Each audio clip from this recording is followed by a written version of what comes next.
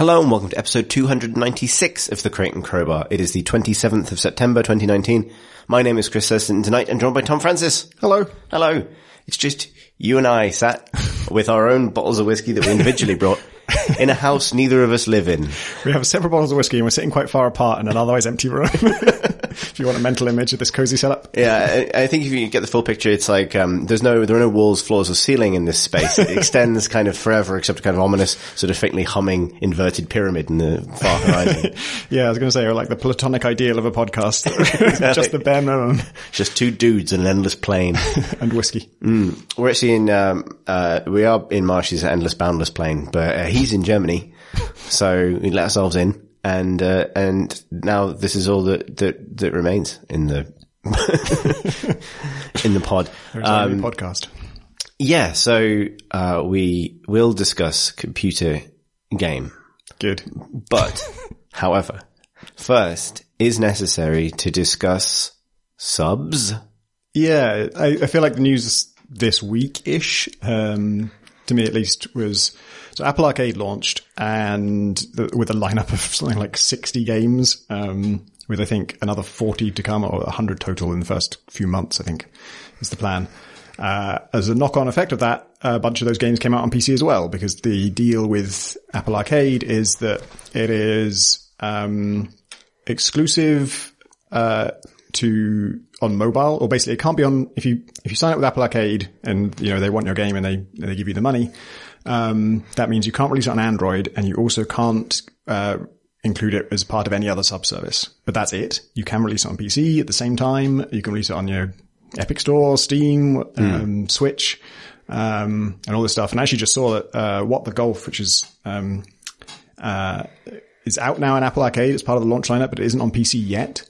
When it does come to PC, it's going to be an Epic Store exclusive, or at least their website says it's coming to Epic Store and doesn't mention Steam. And it also had a Fig campaign.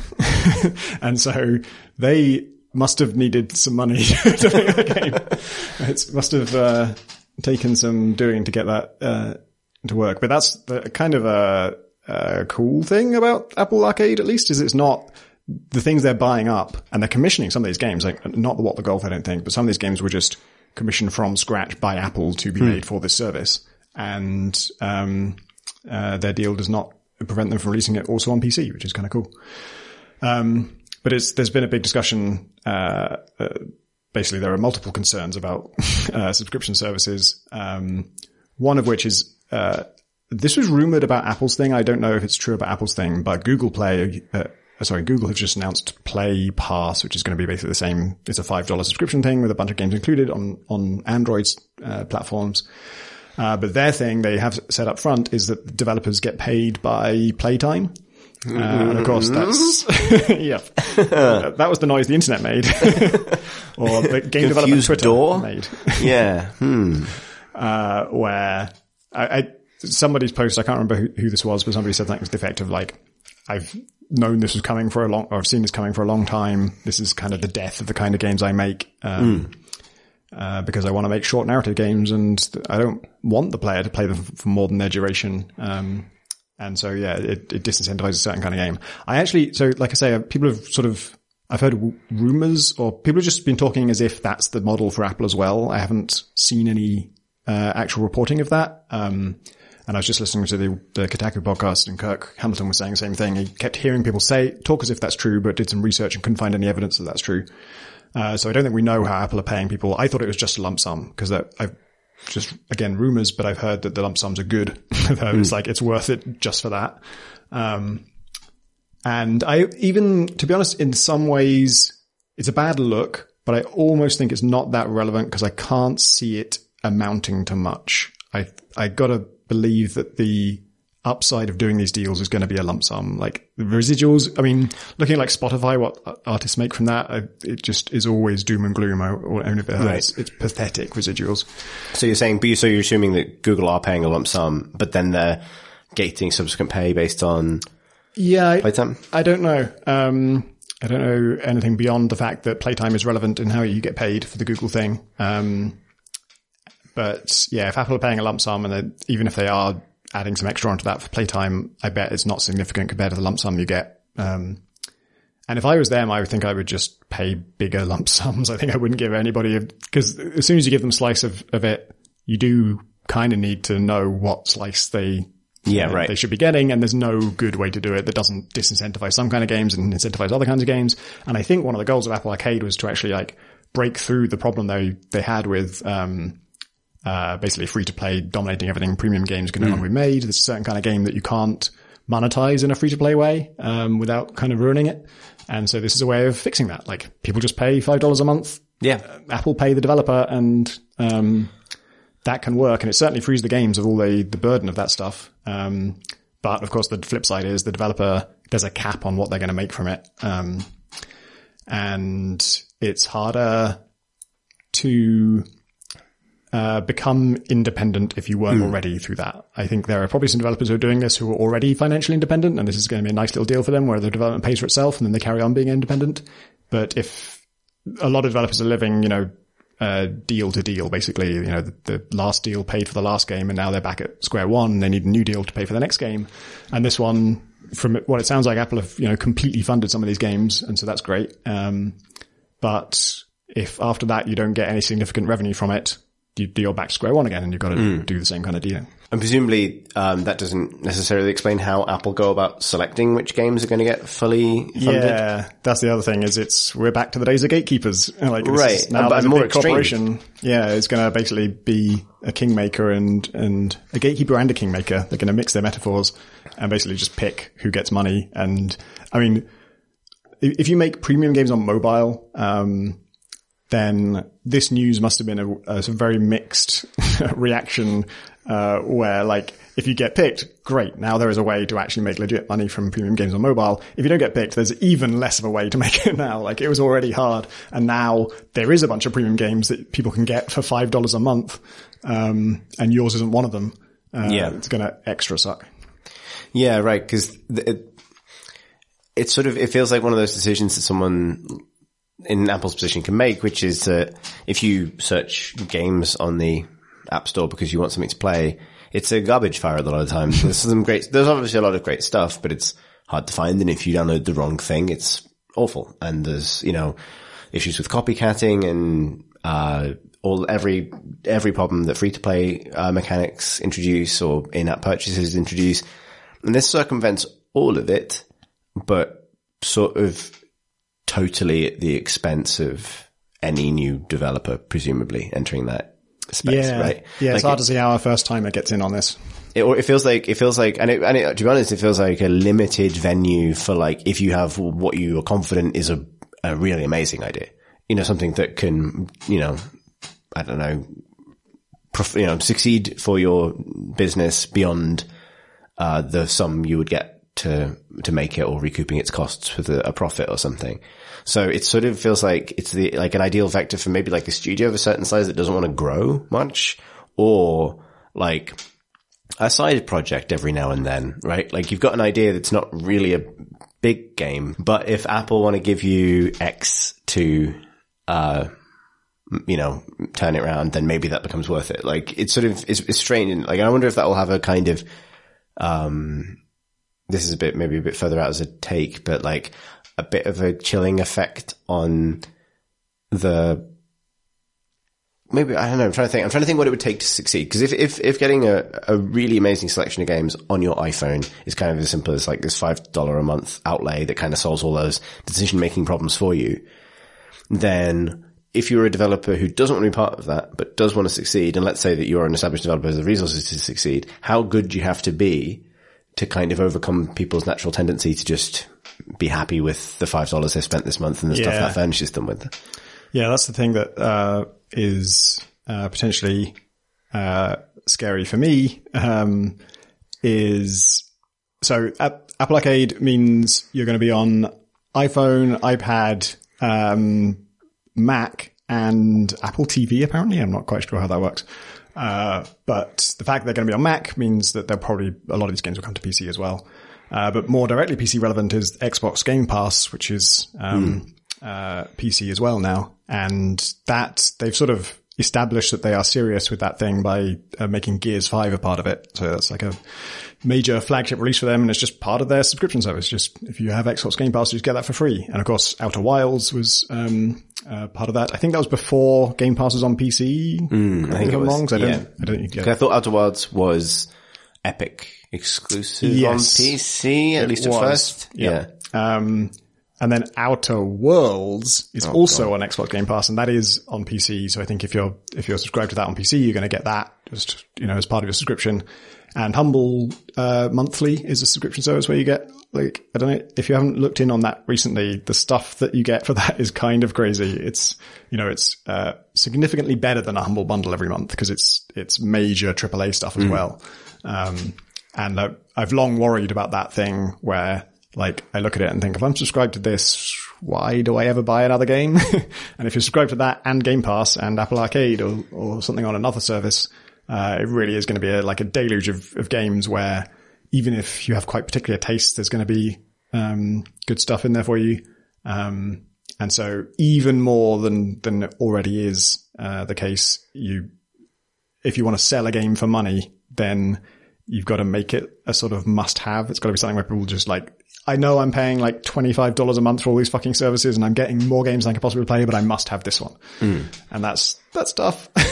Right. Yeah. And that is, it feels like in a way a return to a far more extreme form of curation than even existed previously, because, in the more heavily curated days of Steam, that certainly had a king-making power just by virtue of that you're on that platform and you're in people's eye line and you're part of Steam sales, then it's likely to do far better than if you're selling through your own website, right? If it's that era of indie, or even if you're on Xbox Live Arcade and people are having to exchange real money for Microsoft points, which they then give to you, and then you get some beans and you give the beans to a man, and the man speaks to a parrot, and the parrot opens a window and you look through the window and there's a sack of gold, and that's, as far as I understood it. You take 600 beans at a time. Yeah, exactly. And if you have 700 beans, you can't get the other 600. Yeah, well, yeah, and they always structure it so you end up with some redundant beans, which is I'm glad that system's mostly dead now. Yeah.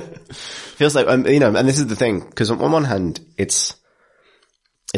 feels, like these are good deals, and it makes me happy, I think, particularly when AAA games show up and things like the Xbox Game Pass, because I do think that the cost of entry for those kinds of games is getting very, very high, and the cost of making them is very, very high, and it feels like a not entirely sustainable business model, to be honest. And so, if figuring that out and giving people access to them and making sure people play those games and developers see a return that is sort of, maybe relatively secure, like a game can't flop massively because they're relying on the fact that they pretty much understand how many subs they have.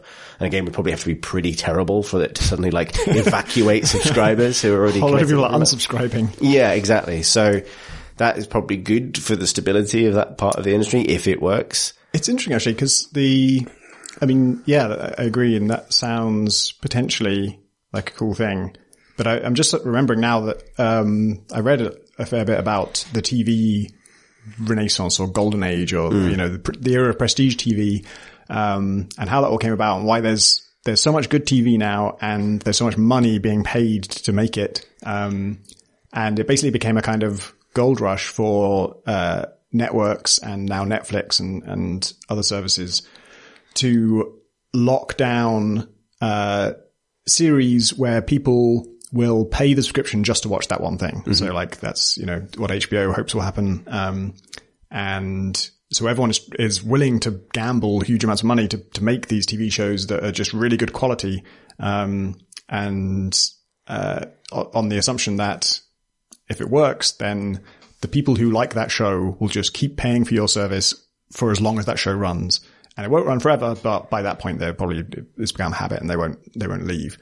But we don't really have that with games. Like there are franchises, I guess, but. Do you know who's, a really kind of sad thought just occurred to me.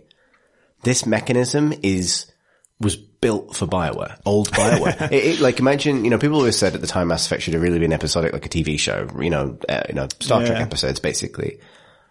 The way to do, the thing that would probably keep people hanging around in let's say an EA subscription or something like that would be every year you get the new installment of this story you're really attached to, and in the meantime you get a whole bunch of games that are all right, and there are enough bonuses for staying subscribed for a certain amount of time that you stick with it. And yet their attempt to do a kind of game as service version of the BioWare formula was Anthem. And that's, it's kind of, I don't know, I always feel like we're finding out what the business model should have been after the fact, like a little bit too often nowadays. Yeah, someone else is saying that this kind of thing probably would have saved Telltale. Yeah, probably. That's, even if they didn't have like a single long-running series that went for years and years, they likely would, but also, even when one of their series ends, that there's going to be another one from a completely different IP that will have a similar format. Right. I wonder if it would have, so the interesting question is, would it have saved Telltale? I keep not being able to say that. Or, more specifically, would it have saved them from the position they ended up in, which is making too many things at once for too many different parties? Yeah. Because would that pressure have still existed? Or maybe one of the benefits of a subs model is if you have one thing that keeps people resubscribing, you're actually actively disincentivized from diluting your own resources and making a second thing that's bad, or a second thing that makes the first thing worse. Like, I have pretty strong opinions about Benioff and Weiss, but midway through Game of Thrones, there wasn't necessarily a lot of pressure from HBO, like, make another one now, make two at once so we can charge for two of them, because that's not how it works. Yeah, there's a pretty good argument that Telltale was just really badly managed, and they would have been really badly managed even with a whole load of other financial options available to them. But yeah, it was interesting. So I've subscribed to Apple Arcade. I have an iPad, and the psychological effect of like going through those 60 games and just knowing I have all these and that's it. None of them will ask for more money from me. I installed like 17 things just immediately. And I installed loads of things that I know I wouldn't have installed. Not only would I not have bought these games if I'd seen them in a store, but even if they were free in the store, I wouldn't have installed them. But the fact that they're part of this thing, it's kind of a recommendation. It's the benefit of curation is they've been chosen for some kind of reason. All of the stuff I do know already from Apple Arcade that's in there is really cool stuff. Like What the Golf, which is, at every event I've, been at for the last, 2 or 3 years, What the Golf has been shown and has been a huge crowd pleaser and is just immediately funny and cool. And Overland, which I'll talk about later, which is, absolutely gorgeous, strategy game. And there's so much good stuff in there that when the stuff I haven't heard of, I'm like, oh, I'll give that a shot. There must be some reason it's in amongst all this great stuff. And yeah, so it will make people much more interested in trying these things. And actually I was listening to, the Dialogue Box, Gwen Frey's podcast. And, I think it was Chris Slight, her co-host, her usual co-host, was saying that he played Outer Wilds just because it was on Xbox Game Pass. Like he would never have bought that game. He just, it just didn't seem like his kind of thing. And then because it was included, he tried it and absolutely loved it. So there's a lot of scope for stuff to get attention and get love that otherwise won't through this system. And I think like ultimately it is provided that the games are provided at a good rate and the games continue to be good. And with those caveats, like it is a more kind of player friendly system than a lot of the alternatives. It takes a lot of the pain away. It takes a lot of the expense away of playing a lot of interesting games. But that is, and that is partly at the expense of, Apple, who you have to imagine are taking a loss on this and the initial term, depending on what the terms of those deals are. Like, obviously, if it's a massive success, it'll probably start recouping quite significantly, quite quickly. But, so they're investing, but also, I suppose it limits the potential for the App Store to act as a place where people discover completely new developers necessarily. Yeah, that's true. And I suppose what I'm kind of wondering is like, well, it's two things. What is the place where that will continue to happen? Is it itch? Like where will new developers emerge? And secondly, do a sufficient mass, or is there an audience of sufficient size who are interested specifically in seeking out new work or new games or, innovative games for that to be sustainable, or for it to sustain those people sufficiently that when they come to work on a project that could catch Apple's eye or Google's eye for one of these platforms, that it's sufficient. Is this a stagnant pool is basically what I think trying to figure actually out. One thing that's going to be interesting is, that the thing we keep seeing time and time again from the games, world at large is that the ideas that absolutely explode come from nowhere. They come from the little teams that weren't expected, that you wouldn't have bet on until you saw what they were making. And even sometimes when you saw what they're making, you think, is this going to work? And then people play it and oh my God, saw that with, PUBG and, obviously Dota originally and then Auto Chess more recently. And, that just keeps on happening. And even things like, I know Epic were quick to lock down Satisfactory. But I think that is, their eagerness for that game was, I think, informed very much by the success of Factorio, which I don't know if they would have locked down Factorio if that had not been on sale yet and they didn't know that that game just made $20 million, immediately. Or not immediately, but they've never been on sale on Steam, which makes it really easy to calculate how much money they've made. So yeah, that's almost a reassuring thing in that there will still be, I think, for all of the future that I can foresee, for as long as Steam lasts, there'll still be phenomenons on Steam that blow up out of nowhere and the Steam audience will be sort of hungry for them. And to be honest, if you're going from your PUBG to your Auto Chess to, whatever the next big thing is, I wonder if these subscription things even tempt you. Do you give a shit about Gears 5? Are you kind of right? Yeah, I think you're right that it's a mechanism that will support developers in the middle, basically. Not such a tremendous success that one title or one run of titles is enough to kind of keep things bouncing along. I sort of wonder about maybe a company like Clay.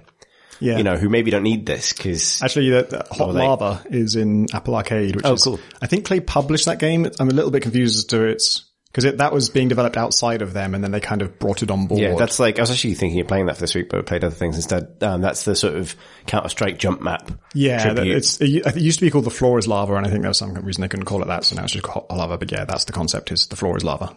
And basically that's it. You jump, don't touch floor. Floor is bad. The game. But yeah, but you see what I'm saying?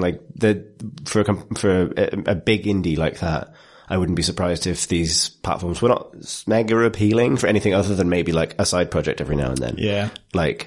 Actually, I guess that's probably why Microsoft bought Double Fine, is to make Game Pass games basically. Cause I think it's I don't think you look at Double Fine and think, yes, we need to buy them for the massive profit that their next game will make when it's sold on Steam and various other places, but they're much more of a prestige kind of thing. I mean, that's going off just what they've said in their own documentaries and stuff about how they're forever struggling for funding for the next thing because they just never seem to cross that mega hit threshold. They have a lot of games that are sort of successful, but not enough to fund the next ones. So something like this might be a lifeline, because then it's about sort of the cost of running that studio, right? Yeah. The example I was thinking actually was, it was sort of maybe if something like this maybe there's actually a question. If something like this had been a possibility or been around when you were working on, for example, Morph Blade, do you reckon you might have considered it for something like this? Yeah, I actually, did. I mean, that is what we did with Morph Blade, kind of, in that, it was a humble debut. And it was very much a case where I was already working on that just as a fun free project. And it just got to the point where I thought that actually this is probably good enough to sell for $5. And then Humble I'd always have meetings with Humble where they'd tell me about their various, offerings like Humble Debut and Humble Originals and the subscription thing and the Trove, which is where there's an archive of games that you can get access to if you're a subscriber. And the Humble Debut is a thing where all Humble monthly subscribers get the game, but you're also allowed to sell it on other services, and actually immediately. I didn't have to wait or anything. So I went to them with Morph Blade for that, and they said yes. So they basically paid me a lump sum just to have it in just to give it to all Humble monthly subscribers, but without locking it down to that service. So that was really nice. I think they've stopped doing that particular deal. I think that now it's something different, but, it's perfect for that kind of thing where, and I think, I didn't want to, basically I think it's probably paid for itself, or I don't know, Wolf Blade. I didn't want it to be a thing where like the only value to them is that it's a thing by the developers of Gunpoint or the designer of Gunpoint. And that's it. And it has no sort of value in itself. But I got figures on how many people redeemed it. And it was like over 100,000. And I thought there was a mistake, or I thought that it must mean that, there's just one key for the whole bundle and everyone redeems that. And this is how many people redeem the whole bundle. But it wasn't actually. That was from Wolfblade. So a shitload of people played it. So it must have had some appeal.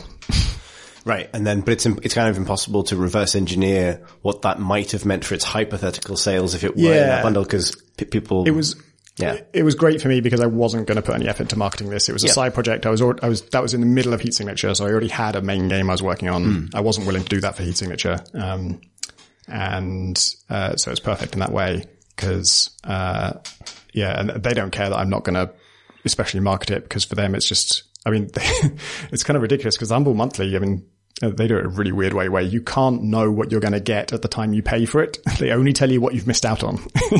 You're only told what you're just too late for. FOMO-based marketing system. And so nobody subscribed to Humble Monthly on the to get Morphblade. Nobody did that intentionally. Nobody who subscribed to it knew they were getting Morphblade if they did. We can only guarantee when we knew no one wanted this. So it was a perfect thing. Well, I don't want to market it. You don't want to market it. These people don't want to buy it. Yeah. It's the ideal system. like reverse psychology capitalism. I find that, so it feels like there is a structure there, which is that, a cool thing about this, and I appreciate we've been talking about it for a fair while, but just trying to figure out what its impact is. I do think it's potentially closes some avenues to success, but one of the things there is that those avenues have been so fraught with problems for so long that this may actually, and ultimately what you could argue is if the App Store, for example, just continued to be really difficult to find consistently good games. And if you're a parent, for example, kind of difficult to assess on a fly if a game is going to be exploitative or inappropriate, any of those reasons. One of the effects of that long term is it might ultimately kill that marketplace. And if that happens, then there is no, way in for anybody. So something like this, ultimately, if it helps more people find more games, may well be a good thing. But it'd be interesting as well if it provided a kind of financial incentive for the cool kinds of experiment games or side projects or kind of in between projects that studios, particularly indie studios, put out, right? Yeah. And the cool thing about it is I don't know what the lump sums involved are, but I would suspect that they're not necessarily going to be high enough to substantially change the strategy of AAA publishers, for example, right? Yeah. You probably have a team or a couple of teams, you already did, dedicated to creating smaller games for download services and things like that. But it's unlikely to be this is the future. We're just going to lap at Apple's teats. That's a confusing food. There was a food metaphor right there. And I went in a different direction. We're gonna take a bite. That's where I should have gone. Yeah, that was right there. That's what you do. Take a bite. Don't do that to a cow. Or if you do, it's called eating beef. It's different. I don't know where I'm going with this. It's fine.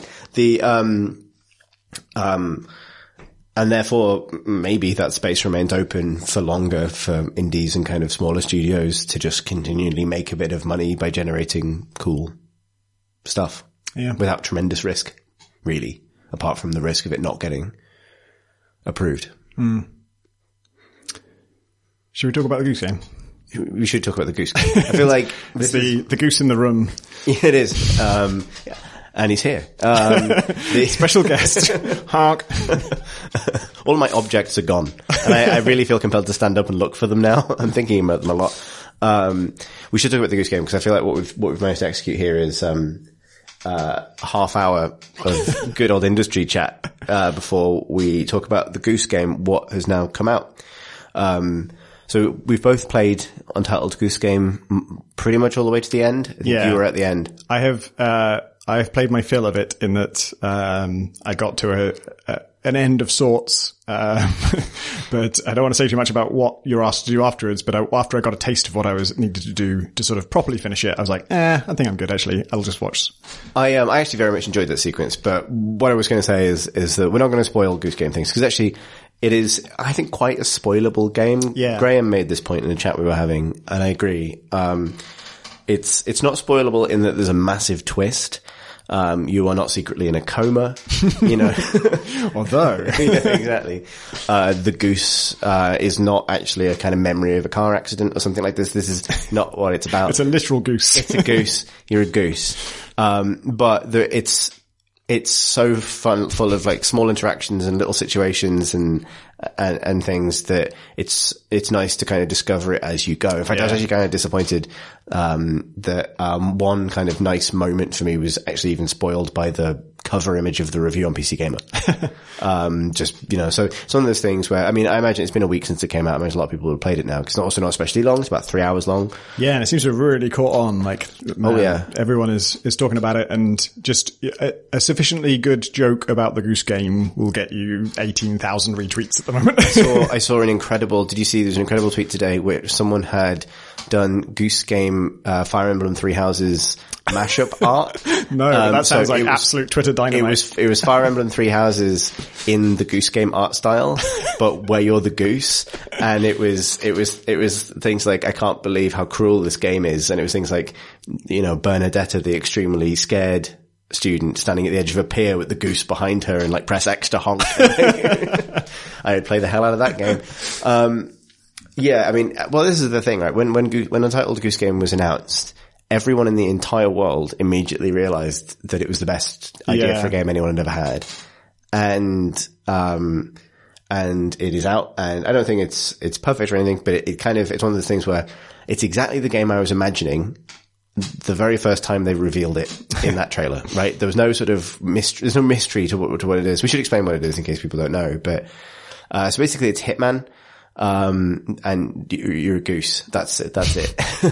It's, you have a to-do list of things to mildly annoy the people in the village. The one-line pitch, which is brilliant, is it's a lovely day in the village and you are a horrible goose. And, the ways in which you are horrible is just a list of things like get the groundskeeper wet or rake in the lake. There's a lake, there's a rake, put the rake in the lake. And to do this, it's physics driven to like a fairly substantial degree. And as a goose, you can press X to honk. You can, run. You can flap your wings. This doesn't do much. You can just flap. And you can raise and lower your neck and bite things. That's it. Like, those are your goose verbs, basically. Yep. And it's funny actually, it is physicsy, but it's actually not, I mean, in a way, the proto one of this was Goat Simulator, right? Many, many years ago, where it's like, you play as this farmyard animal. But that was like embraced the jank, and it was, you know, messy and all over the place, intentionally, and that was the comedy. There is plenty of comedy in it, and it is to do with the physics, but it's not the physics going wrong. It's not like, oh, look at this dumb interaction. Actually, it's incredibly convincing. That's part of why it works so well, is like the goose really looks and moves like a goose. And, dragging something along as the goose, like both running away with like just a pair of spectacles in your beak is inherently funny. Yeah. And also just like dragging a really heavy object that someone values a lot is really funny. And especially when they're chasing you, there's just so much inherent comedy to it. Like just like a goose running away with an object while someone chases them is always funny. It's funny. Yeah, you're absolutely right. It works because it's in a sort of untextured 3D art style, you know, sort of lightly abstract, cartoony, but it's a great example of how sort of abstract art, but quite realistic animation and sort of very carefully sort of, handled animation, I think, particularly kind of makes it has a lot of verisimilitude. Like, you both get the emotional, like, even though the human characters don't really have faces and they don't really speak, they sort of burble at you. everything's very, I'm trying to think, it communicates a lot of, sort of attitude and feeling with how everything is kind of received by everybody. Like the way the goose moves like a real goose, but because geese have a kind of threatening swagger, you have a kind of threatening swagger. Yeah. And everything from your like creeping motion, or like when you're dragging something and your bum's wiggling as you're kind of getting away. Like, I love some of the stuff they did because they actually have quite a hard job to communicate what the people are thinking and doing. Because the people have a really difficult job as well, which is when you mess with their shit and you drag their stuff around, and you can do a lot of very destructive things, and very few of them are actually irreversible. Even sometimes when you break something that's not irreversible, someone will go and fix it. So the NPCs have to go around and fix this stuff, but at any time while they're fixing it, you can be breaking other stuff, you can be flapping at them, you can be honking at them, which surprises them, and they have so much they need to communicate about what they're doing, why they're doing it, what they're going to do next, and how they feel about it. And there's even stuff like there's different animations for I'm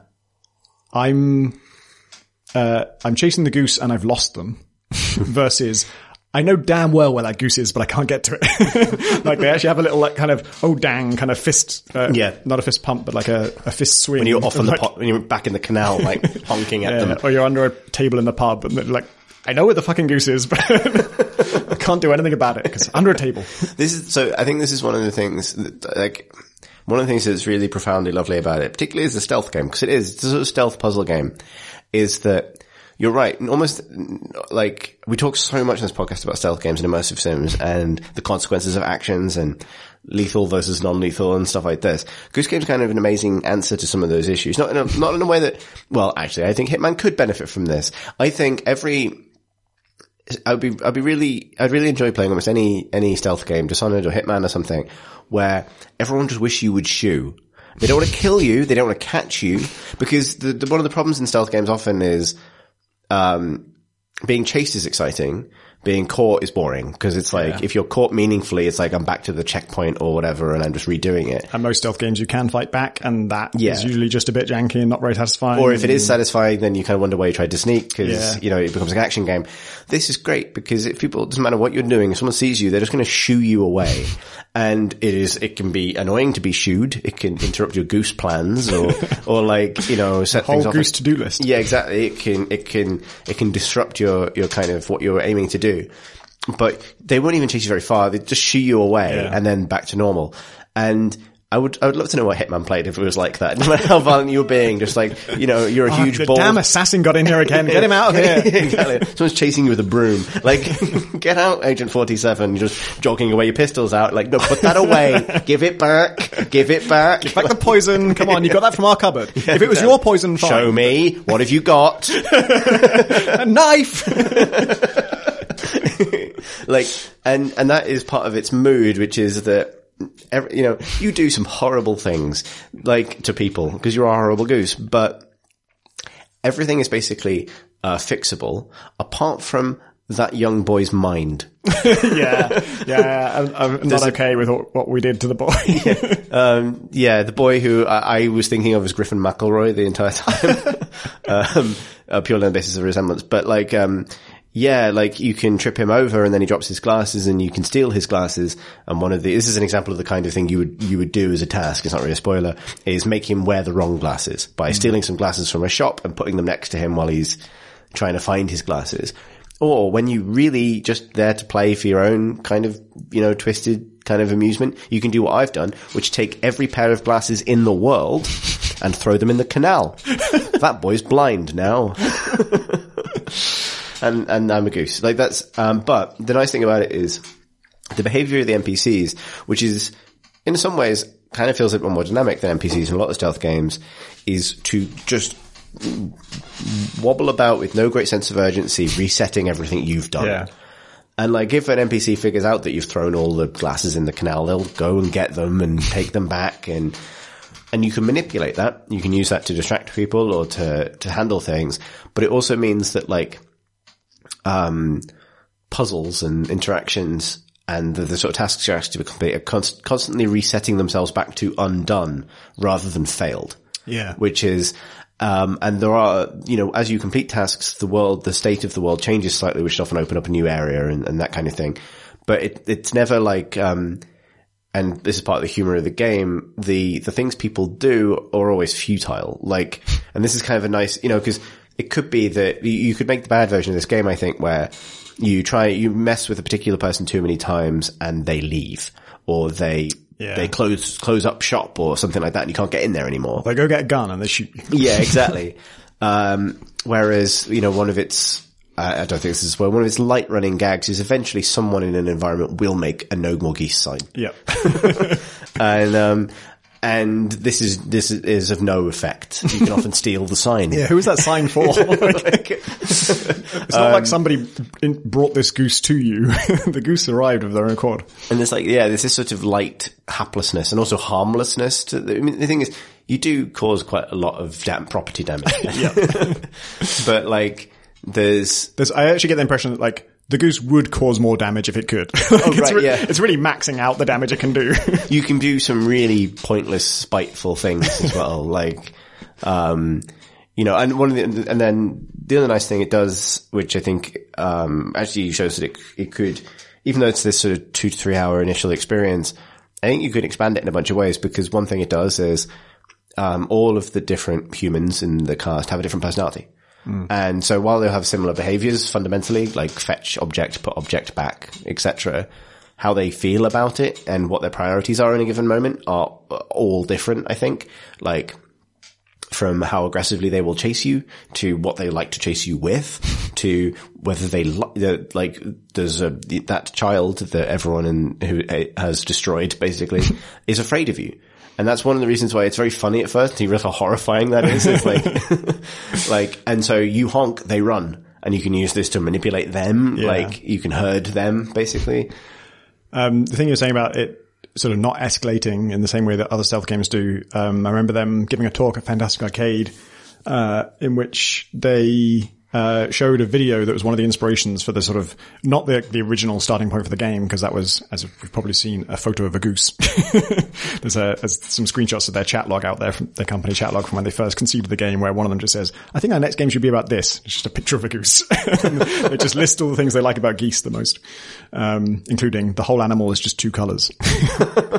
But anyway, I think a more direct inspiration for the actual mechanics of like, what is a game about a goose like, was this video of a woman who's trying to sweep leaves out of a panda pen. And I think it's baby pandas. They're really tiny, and they love the broom, and they love the pan, and they love the leaves, and they love her, and they just roll into it, and just, they are endlessly scuppering her. She cannot do this job. They're just, for minutes and minutes at a time, they are undoing all her work, spreading the leaves around, rolling in them, and she's desperately trying to get all the leaves back in and undo what they're doing.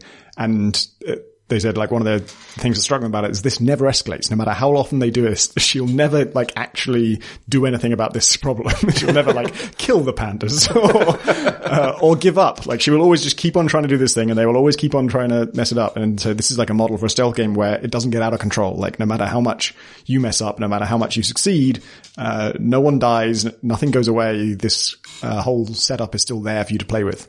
Yeah, right.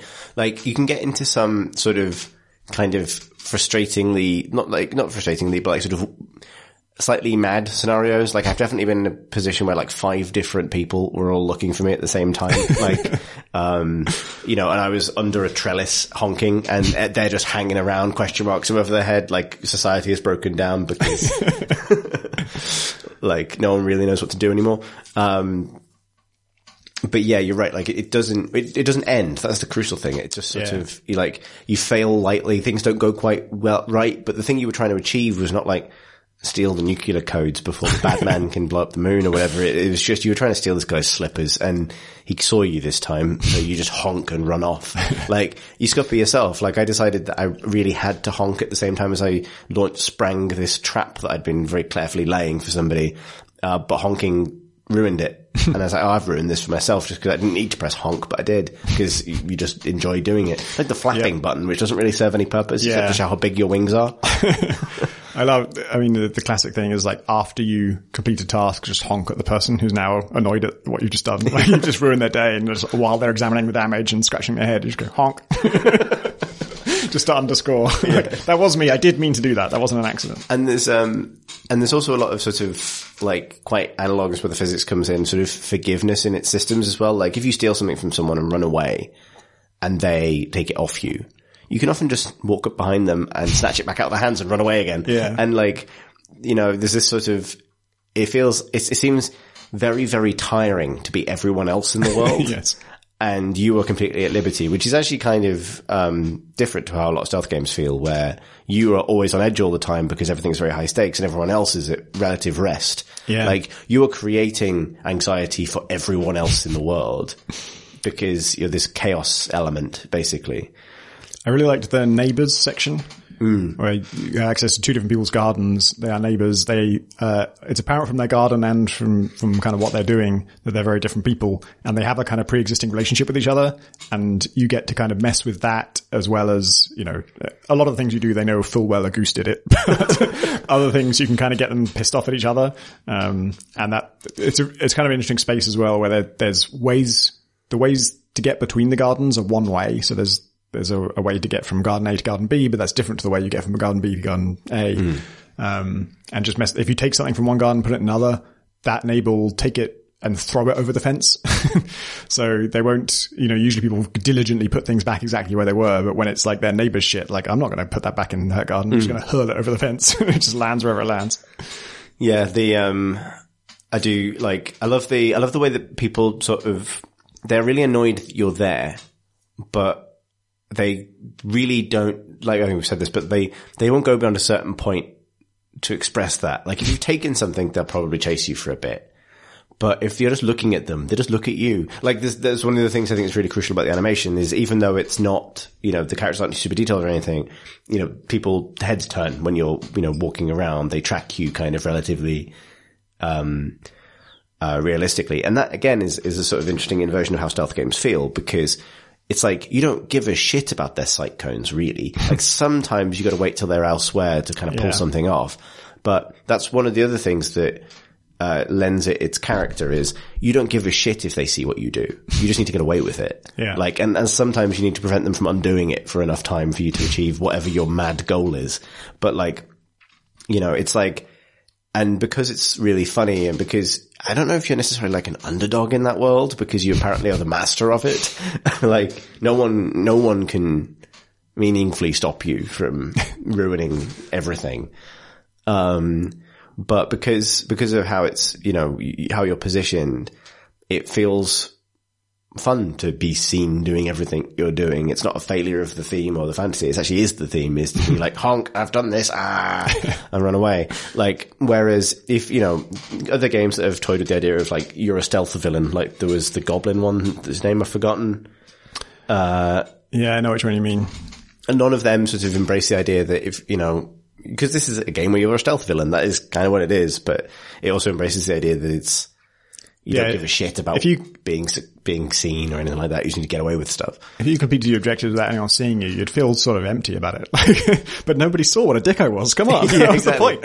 Occasionally, and then the exceptions to that are when there are a few examples, and I won't spoil them, but a few examples of times where you can, swap something around or do something so that the person doesn't realize a Goose did this for some reason. The other thing I was going to point out is, so after that initial 3 hours-ish sort of runtime, it does kind of let you back into the world with an expanded set of stuff to do. And this includes some even more dickish things you can do to people, including that child. Or you could have done them initially anyway, but it's like, do this, now do this. Now lock him in here. Like, but there's also things that are just really playful, and because the environment's really full of little interactions. And often you've got to get, you know, buy yourself time to do some weird, pointless little show of Goose agency. But it's a testament to how many weird little things there are that you can do in the environment that don't have any point, like, putting umbrellas up. And then people having to put them down, and then you can sneak up behind them and put their umbrella up again, and then they put it down, and you sneak up behind them and honk and put it up again.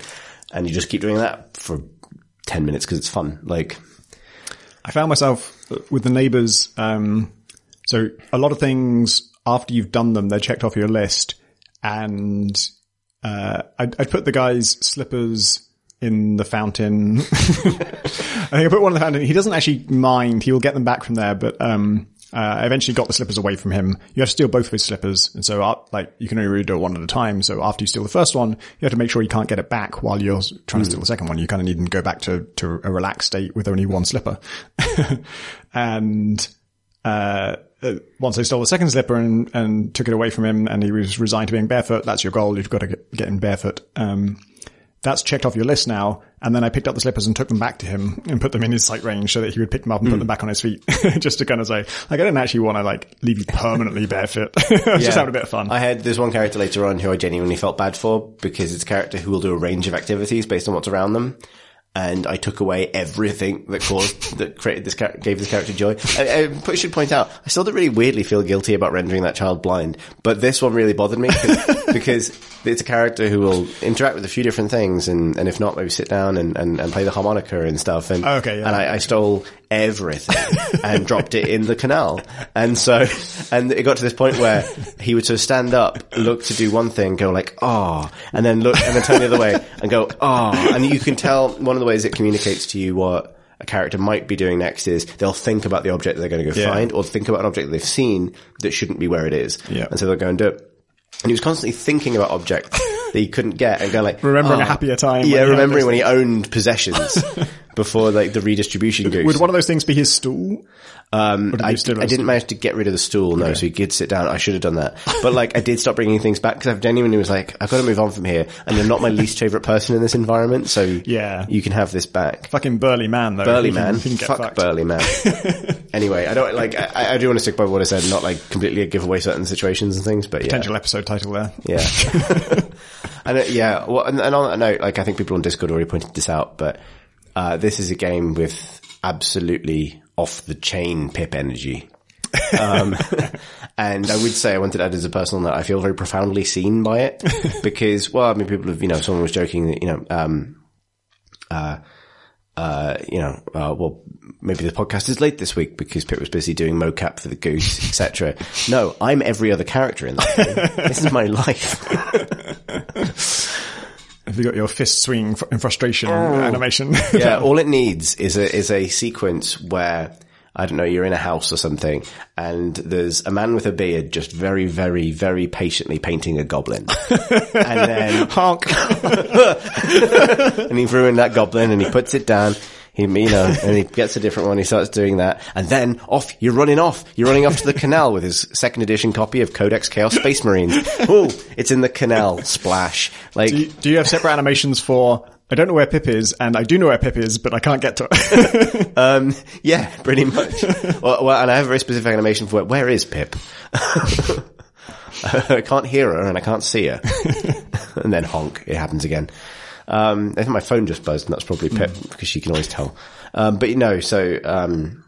We should probably check in with her next time she's around I don't think she's finished it yet. So right. There's that, but I suspect game will recognize game in this really specific regard.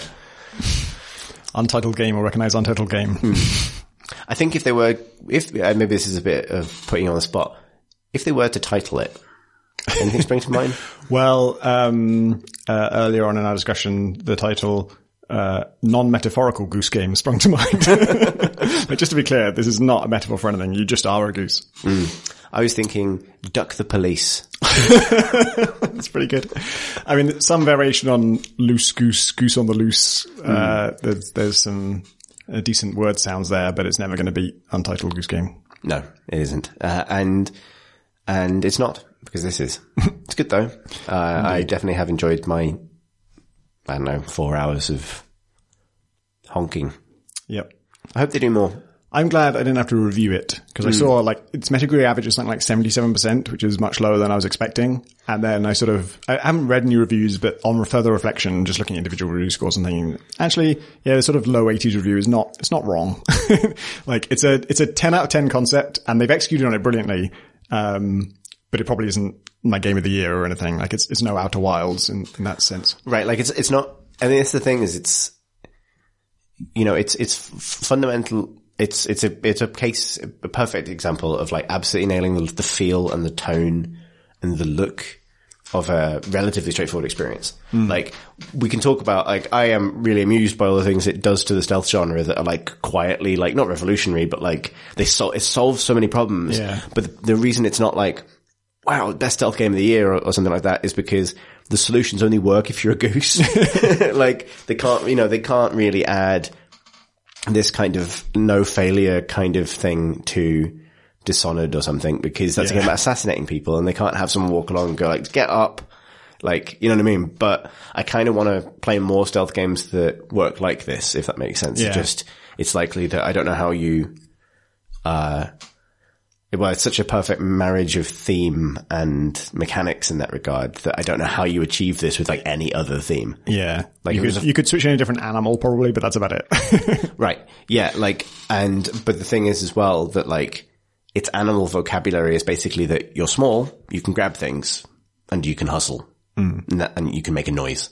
And, you know, really. And geese are just funny. Honking is funny. Honking is one of the funnier sounds. Yep. You know, like, the entire game is really built around partly a picture of a goose and also just the press X to honk prompt, you know? Yep. Like, it's a good, but that's probably the most sort of, I mean, it is very aware of games generally, but that's its probably most sort of explicit, you know, nod to the things it's not parodying, but sort of existing in deliberate contrast to. Yeah. Yeah. My thought about like, I'm glad I don't have to review it, was you sort of, in this situation, a reviewer, you sort of feel like you got to be the spoil sport because your low 80s review is sort of out of whack with the zeitgeist of everyone's going wild for this thing. If I can love it, they're talking about it all the time, and I'm there with them. You know, I feel that way too. And then if you sit me down and say like, okay, we're paying you money to say exactly how good this game is, I'm like, I've probably got to face some harsh realities where it's still really, really good, but it's probably not 10 out of 10. Yeah, and it's interesting not to probably keep banging on about it, but it's interesting why, because I think the thing that would make it 10 out of 10 is if it had a slightly greater degree of consequence for your actions, right? I think it's going to be I think one of the things that's really cool about it is I think it's an incredible introduction to playing stealth games like you do for people who normally just sort of do everything normally and don't try and break things and don't see what happens if you take something from this place and move it over here. Yeah. Like it practically trains you to go like, and then its bonus objectives are basically all about like, okay, you've learned how the logic of this location, this location works. Now break them both using elements from each other and things like that. Yeah, it's kind of true actually, because you have to experiment to find out how to do some of these stuff. There's a bunch of things on your to-do list where there is no way to get from what they're asking you to do to what you actually need to do just logically. You need to just mess around and try some stuff and then realize, oh, when I mess with this happens and that could be useful. But it's not logical enough that you could just know to do that thing from the to-do list alone. Obviously I can't say what specific puzzles I'm thinking of because it would spoil them. But, and like Hitman is also, you know, said at the start, this is like Hitman, and they're both sort of, like clockwork doll houses kind of things where there's these certain, routines going on and interactions set up for you. And when you mess with them, you can see how that, has a knock-on effect. And Hitman is really successful, but I don't think it would, appeal to everyone that a Goose Game does, because Goose Game, you feel encouraged to experiment because there are no consequences, because you know you're not going to be shot for doing it. And even when being shot isn't a huge penalty, I mean, it can be in Hitman. But there are games where, you know, actually getting caught is not that big a deal. You just load a save that was, extremely recent and you haven't lost much, but it's just unpleasant. It's just like, ow, that's a big, you fucked up moment. Whereas in Goose Game, when you get caught doing something that doesn't work out, it's just so low. And that just reinforces this feeling of like, I'll just try some stuff. I'll just try this. I'll try that. And let's try this.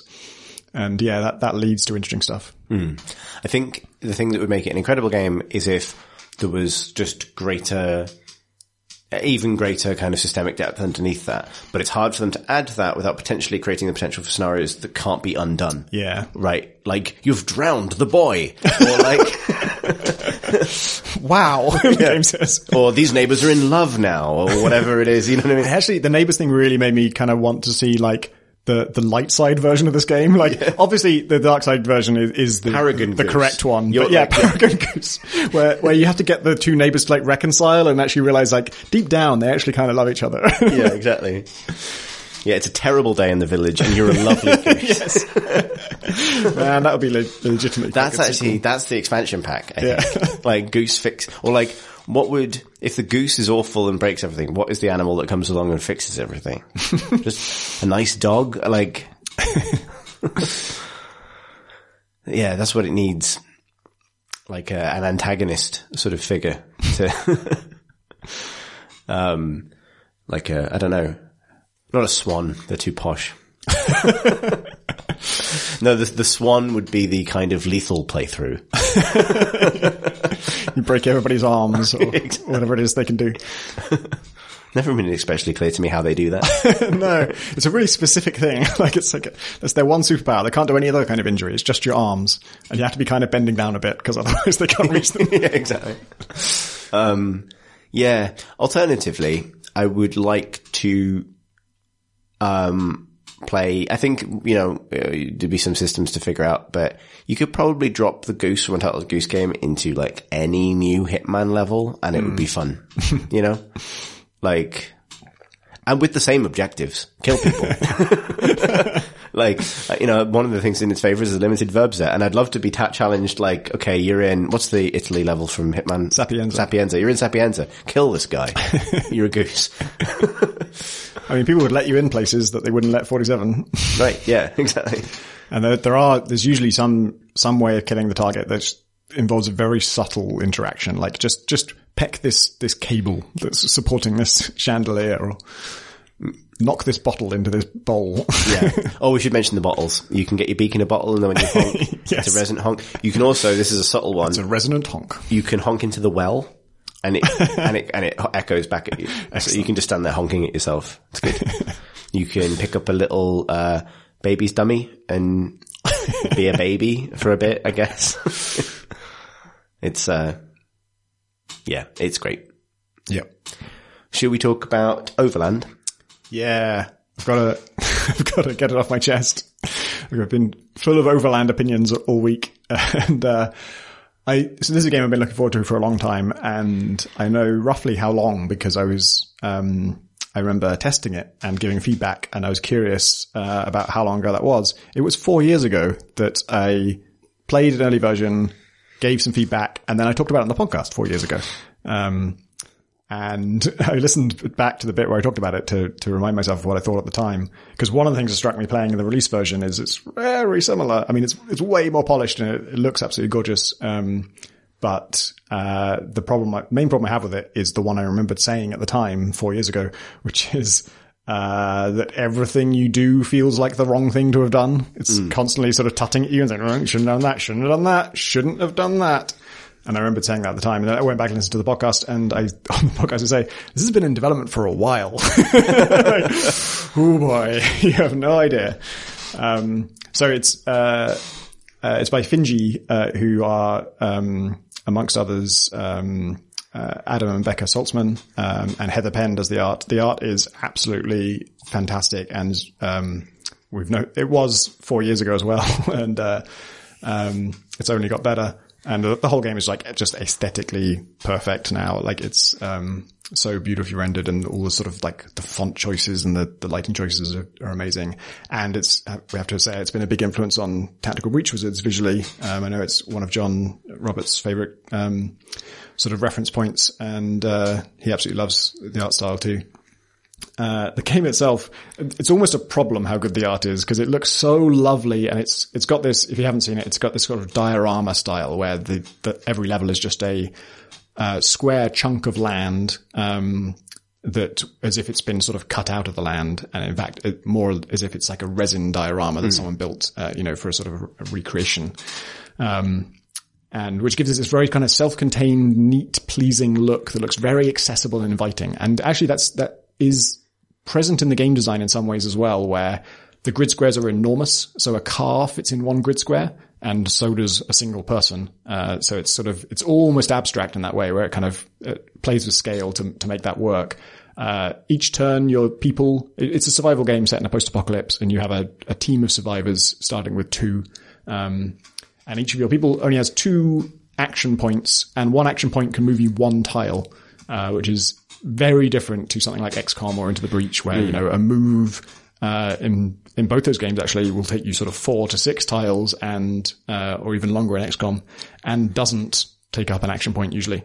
In this game, it's much smaller scale in that sense, and it has this very, it's so weird. It feels like, it's almost as if, and this isn't true because I followed it through development, but it's almost as if for the first half of development, they wanted it to be incredibly hardcore and punishing, and then for the next half of the development, they wanted it to be incredibly accessible and simple. And it, on one level, it makes perfect sense for Apple Arcade, which is what it launched as part of, but it's also on Steam and I think Switch and PS4, although not in Europe on PS4 for some reason that I don't understand. But anyway, it's so inviting, and then you play it and it just says fuck you at every turn. It's so harsh. It is, I'll say up front, it's a post-apocalyptic game, and it's trying to make the post-apocalypse feel bleak and desolate and hopeless. It is a game where everything you do has a cost. Everything you do, like I say, feels like a mistake, because the game is constantly telling you, well, here's why you shouldn't have done that. Here's the problem with what you just did. And that's kind of true no matter what you do. And so it ties into the survival theme. On some level, I sort of respect the mood they're going for, or at least I respect that that these mechanics are designed with intent to conjure that feeling. But that's a horrible feeling. It's really horrible to feel like every move you make is wrong. Everything is just getting worse forever.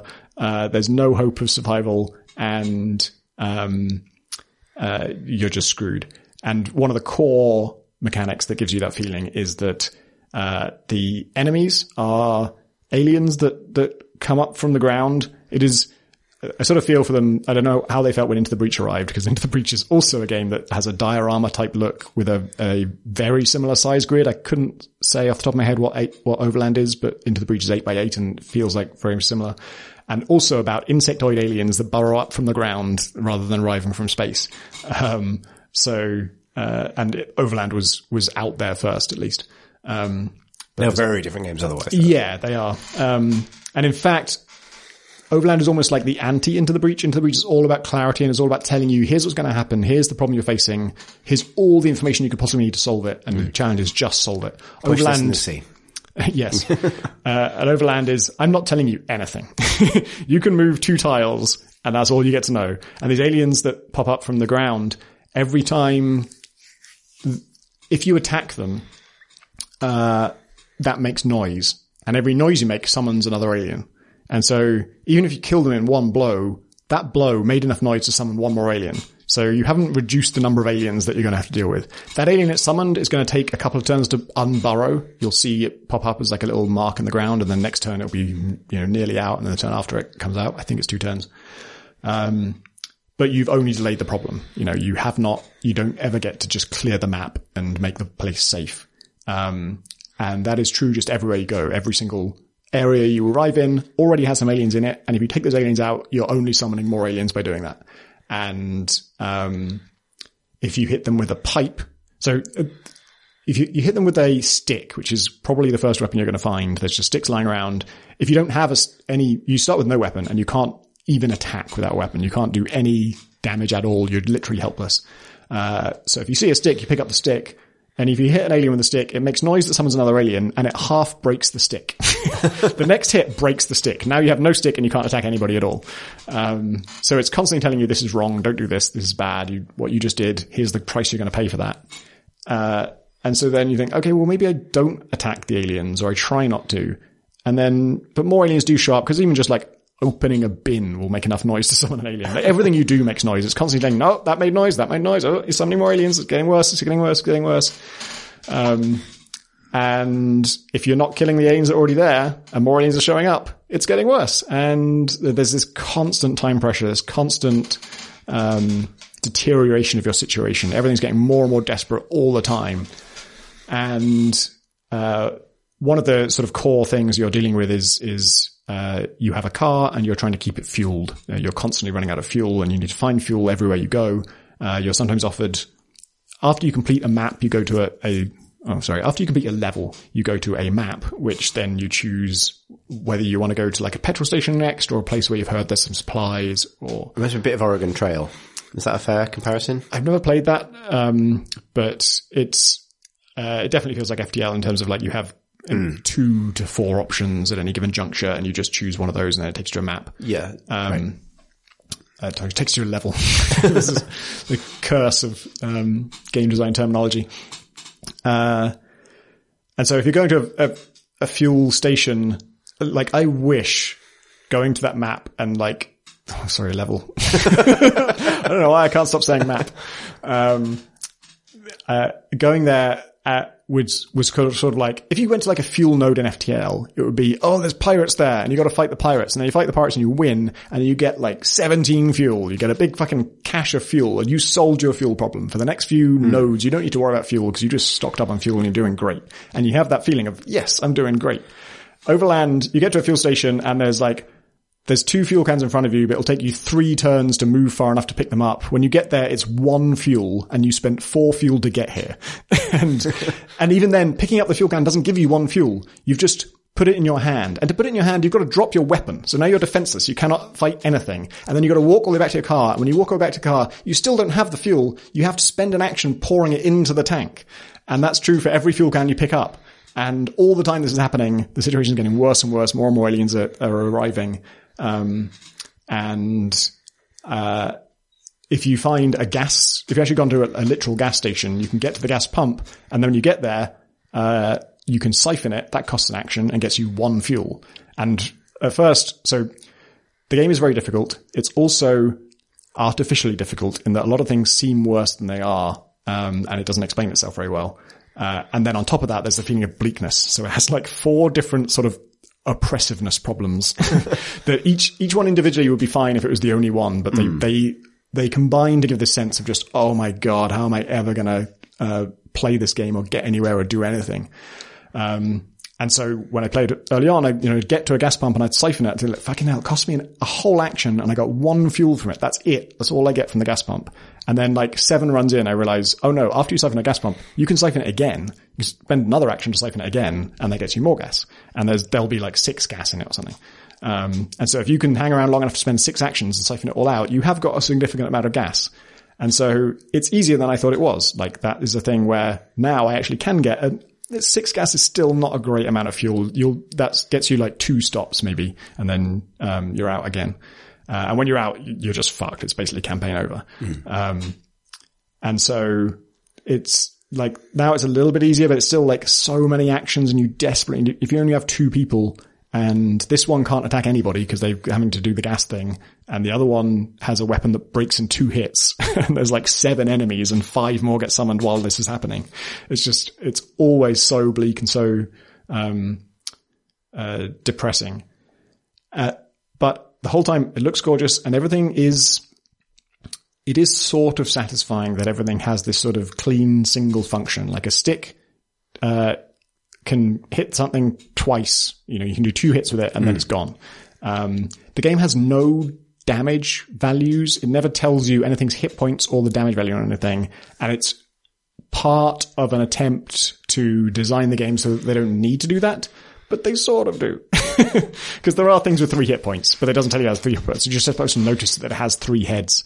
And that almost works, but then there's other stuff where it's just like, I just need to know what this fucking enemy does. I'm going to lose my whole campaign because I don't know what this enemy does, and it took me an hour to get here. And of course it's permadeath, and it's,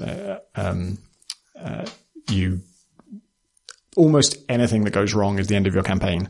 And that's another, like, compounds the issue of like not understanding the rules, because things like I still don't understand this, but when you enter a car, you drop any fuel tank you're carrying.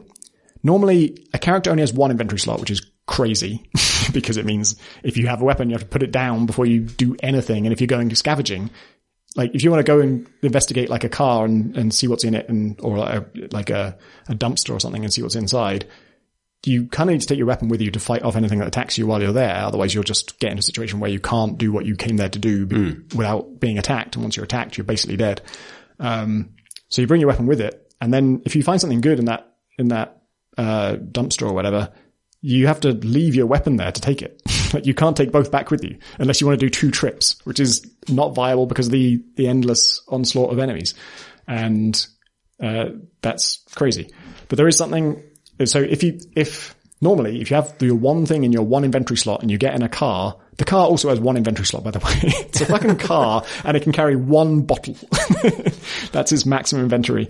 So it has the same inventory as a Goose. Yes. And if you have a bottle and you get in a car, you get to keep your bottle. You're in the car, you still have the bottle. If there's a med kit in the car, that's its one inventory slot. You got your one inventory slot, that's fine. Unless you're carrying a fuel tank, in which case there's a special rule that makes you drop the fuel tank before you get in. But it costs an action to get into the car. So if you didn't know that was going to happen, now you've wasted your action. You don't have the fuel tank, it's on the ground. You're going to spend another action getting out of the car. Picking it up doesn't cost an action, which is nice, but then getting back in the car will cost you another action. So that's an entire turn.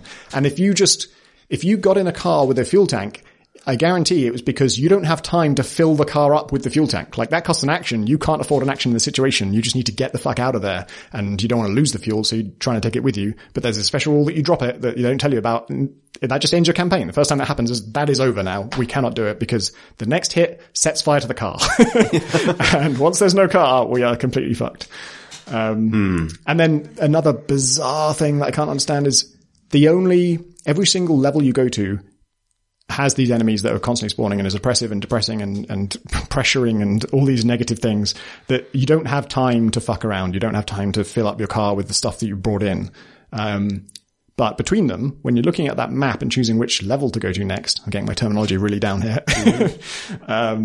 You're at a campfire and it's a rest thing, and your people talk to each other, and there's this dynamic sort of semi-generated conversation. And it's shown as a moment of rest, but you can't use that time to take a fuel tank and fill the car up with it. You can't, if one of your people is injured and you have a med kit, you can't use it on them.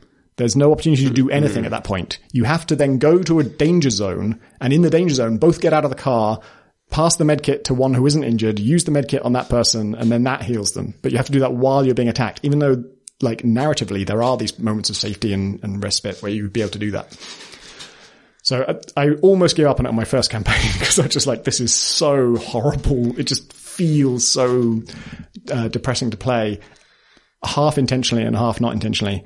But I remembered that when I played it before, I did it looks gorgeous, so I just want to see more of it. I want to get somewhere with it. And I remembered that when I played it before, that there being stories, it would generate stories, because you will encounter other people along the road, and sometimes you can invite them to your team and sometimes you can't. And if you can't, they are also scavenging. So they're taking things that you're trying to take as well. Someone else is gathering fuel on the same map you're trying to gather fuel. And like I say, that's a cool idea. It is so limited that you're honestly kind of like, I think we should kill this guy. I think, or at the very least, put him between us and the aliens and not help if he gets attacked. Because it's got a kind of, I definitely have a kind of scavenger's code where, like, if they're in danger, let's just let it happen. And then afterwards, let's see if we can get to that body and take that fuel. And I did have a nice moment where there was somebody, I got to one of these maps, and we were a team of like 2 people with a dog with us, and I thought we were a super charming team. And so we went up to try and invite her, and she didn't want to join. And we're like, oh, come on, we got a dog. You don't want to hang out with a dog? You're alone in the post-apocalypse. So I was kind of like, well, fine. See how you do on your own. And she died. And then I went over to loot her body and get the fuel that she'd gathered. I was basically thinking, score, this is great. This person I didn't like, who was also interfering with our plans, is now dead. I get to take her stuff, and it wasn't technically my fault. I went over to her body, and then when I got close, I got the option to revive her. Yeah, all right, let's try that. And then after I revived her, she said, hey, can I come with you? Oh, now you want it. And actually, yeah, we did recruit her, and she became part of the team. So that was a nice little moment. And then it finally did, like, after many campaigns, I finally got like a proper story out of it, where I had not been able to go to any trading outposts because they always seem to cost like 5 fuel, and like you can only ever have 10 fuel. That's the most you can ever have.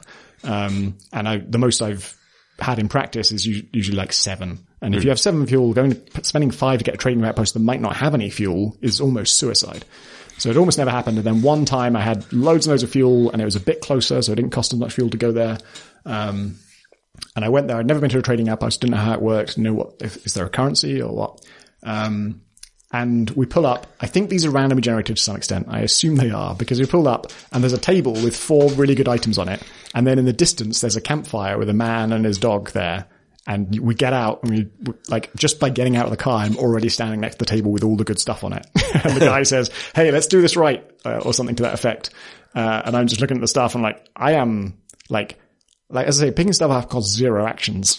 And I'm right next to my car. I could just take all of this stuff. But you can only carry one thing, right? Yeah, but passing items to other people and to your car is also free. So you can basically chain gang it. And that's another thing where like, that one, I guess it's not explained, but it's semi-logical once you learn the basics. Once you know picking stuff up and transferring stuff is free, and you know that, moving isn't, and all this other stuff, you can sort of create, like, if you have 3 people, then you can create a pretty good chain gang from like a fuel source to your car and just pass things down. Can a dog be part of that? Yes, absolutely. Yeah, dogs can carry things in their mouths. They can't really, the first 2 dogs I found were both aggressive, which is a trait that means they can attack enemies as well. And that's actually really good because they don't need to use an item to do that. So they're not breaking their weapon. They can always attack. It's a dog breaks after 2 attacks. God, that would be heartbreaking. But you said it's a game where everything's a bad idea. It's not even his teeth that break. Just the whole dog just snaps in half. The dog is used up now. No, luckily the dogs are renewable resources. But then, I thought that was a standard feature of dogs, but it turns out that's a special trait the first 2 I found had, and all the dogs I've found since cannot attack at all. Useless idiots, basically. Even if you give them a stick, they can't attack with a stick. I think they can attack with a knife if you give them a knife, but I've never been able to pull that off. Anyway, we put up to this table and I could just take all the stuff. And I was like, man, I don't even know what this stuff costs, but I'm pretty sure we can't afford any of it. We don't really have much to trade anyway. I would be crazy not to just steal all of this. There's an axe. I've never even seen an axe before. It turns out to be a weapon that doesn't degrade and that kills things, pretty well. I think it's not too noisy. There was a backpack, which gives you an extra inventory slot. Holy fucking shit. Huge, I know. That's a car's worth of space. It's a goose's worth of space. It's like I've got a whole other goose with me. The Paragon Goose. It's here. And then like a roof rack. Man, a roof rack is fucking gold dust in this place. The backpack of cars. Yes. It's like there's a whole other goose in my car.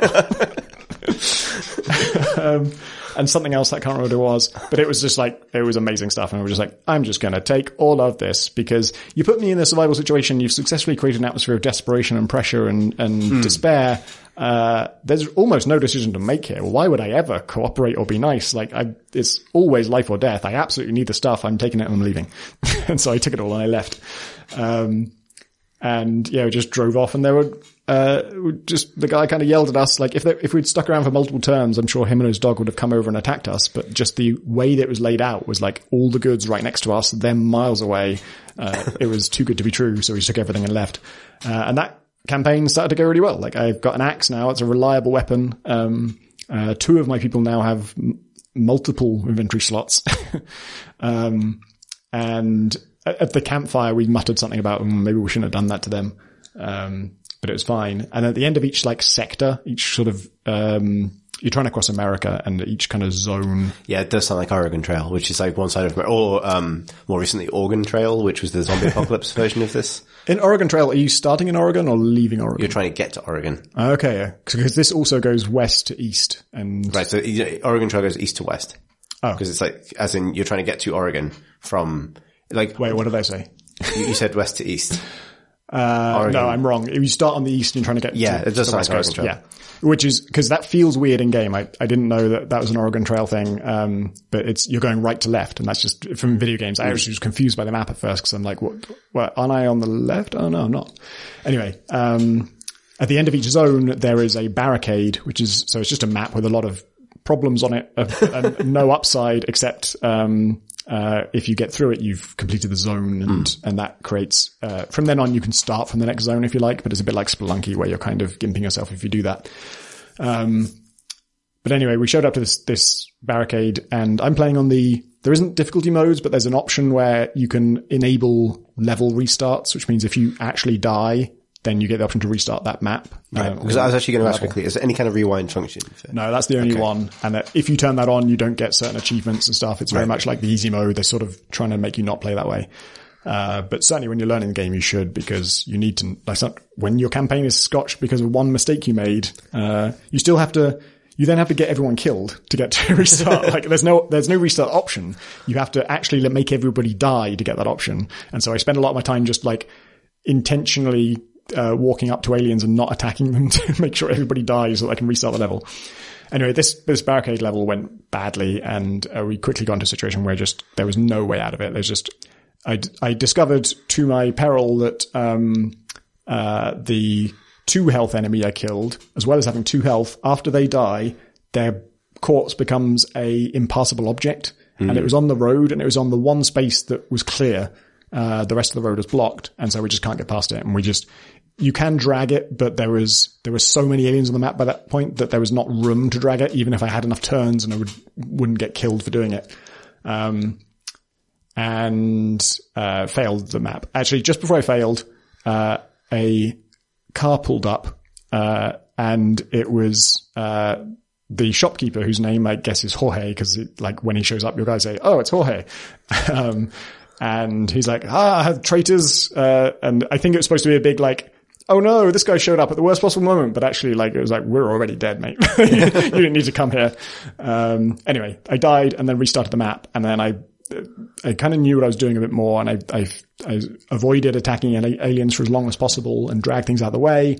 And it was going kind of all right, but I'd used a pipe to kill some aliens, and that summons 2 enemies when you kill someone with a pipe. Is it because it's a very resonant pipe? And they do a good job with the sound design. Sound design and music actually is really good as well. Bongs, really. It properly bongs. Yeah, that's extra bonk. It's one of the few interactions where, like, it is intuitive this would summon more enemies, because it makes a real, like, resounding bong.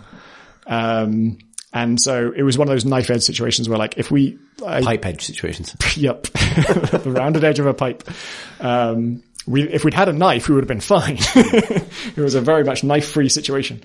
Anyway, if we got away, if using the pipe excessively got us out of it, we would have been fine, but the consequences were catching up to us, and there was a fast enemy next to our car, and that is death, because a fast enemy can attack twice on their turn. A car can only take 2 hits before it's on fire. And there was no way to get away from it. And so, we got hit by it twice. Our car was on fire, and that turn Jorge shows up again. And it's like, and our people are like, "Oh, it's Jorge," and he's like, "Hi, traitors." Always late for his revenge. Yeah. And our car just caught fire. And so oh God, I was going. I was just like, okay, we're going to restart this. And then I thought, there's another car here now.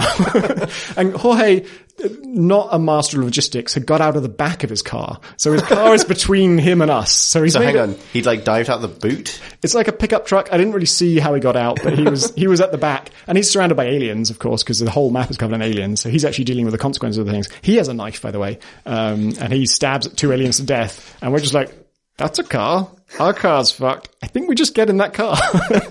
And it had some fuel in it and everything. We just parked in his car and it just drove off. Sorry, Jorge. See you next time. That's actually great. Yeah.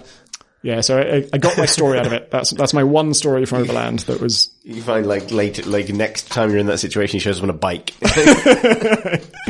You better not steal this fucking bike. Yeah, or on a horse. I don't know what I expected.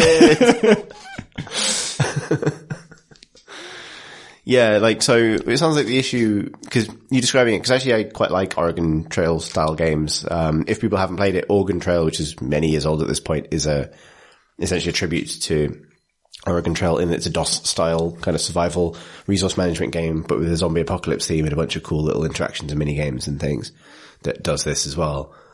That theme does appeal to me, but it sounds like it's not generating those sort of the good stories that come from having succeeded for a certain amount of time with enough frequency. You need to be in the game long enough for these things to build up, for these threads to establish themselves before they can pay off. And when it's this harsh, you're just dying it's not even that you're getting wiped out that often. Usually the only times I actually die is when I intentionally kill my people to restart the map. Much, much more common is you get in a situation where I'm just fucked. There's no way out of this. Like, we have no medkits. Both our people are injured. As soon as someone takes one hit, they can now only take one action per turn.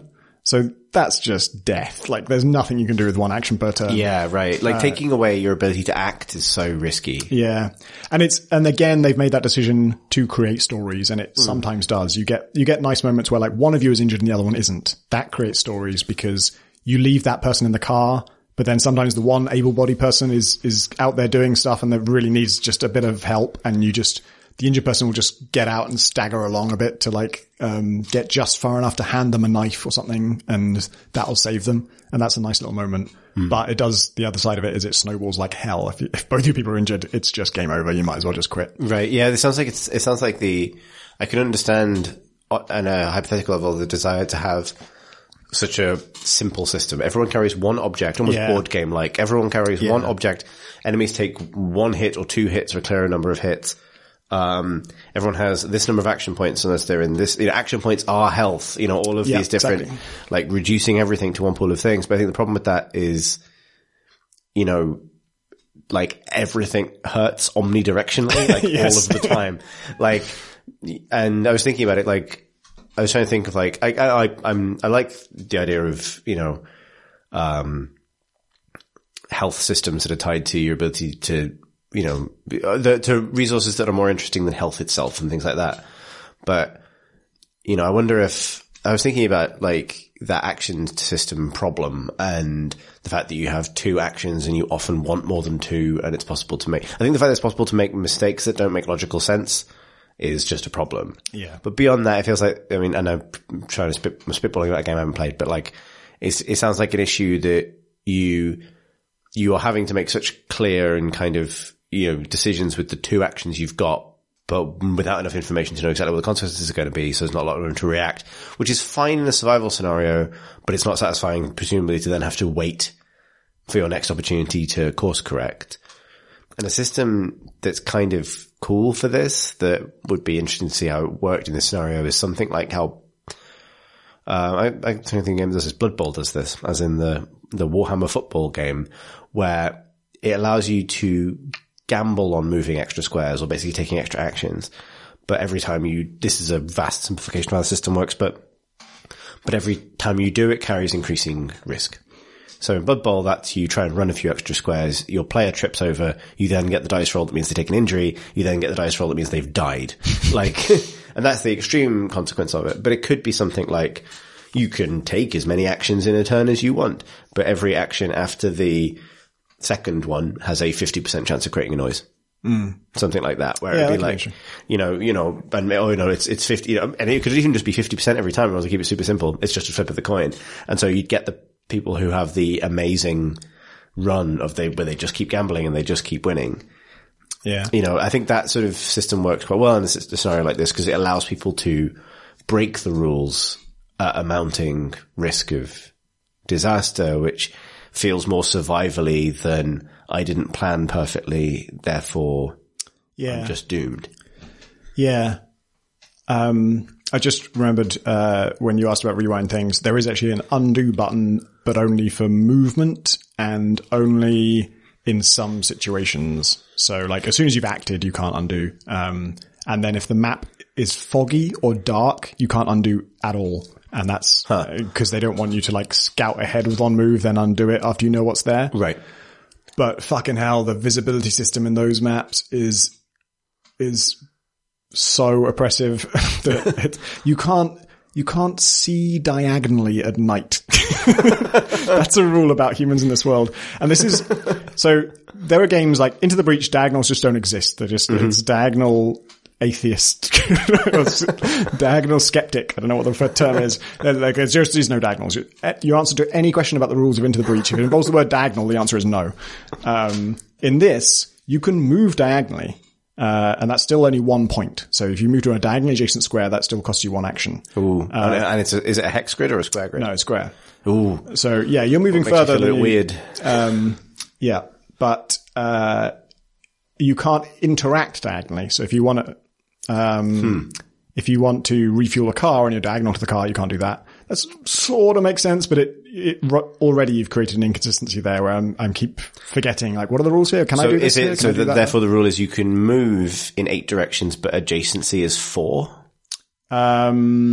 Like you could phrase it that way, yeah. Like, but then, like I say, at night, you can only see the 4 adjacent squares, not the diagonal ones, even though you could move to those. But you can't move to them because you can't see them. And there's cases, the effect for darkness doesn't cover the whole tile, so you actually kind of can see what's in the tile sometimes.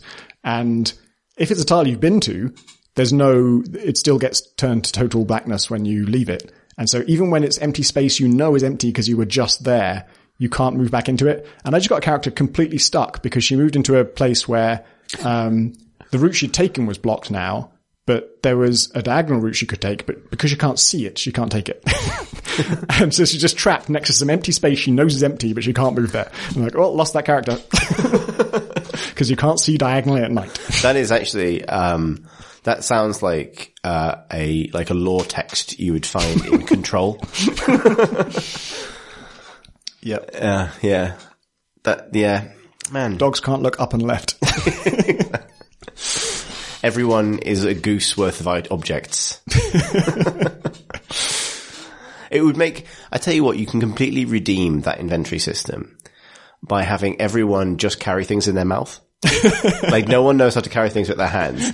The car is carrying it in like the lip of the bonnet or something. Like, hand carrying is the lost knowledge of the precursor race. Exactly. So everyone's just got the hand carriers once lived here, but we don't know how they did it. How did they, the hand carriers, solve this?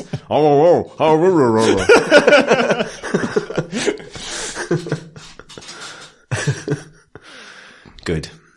Yep. I don't know if that was a recommendation or not. There's good stuff in it and it's beautiful.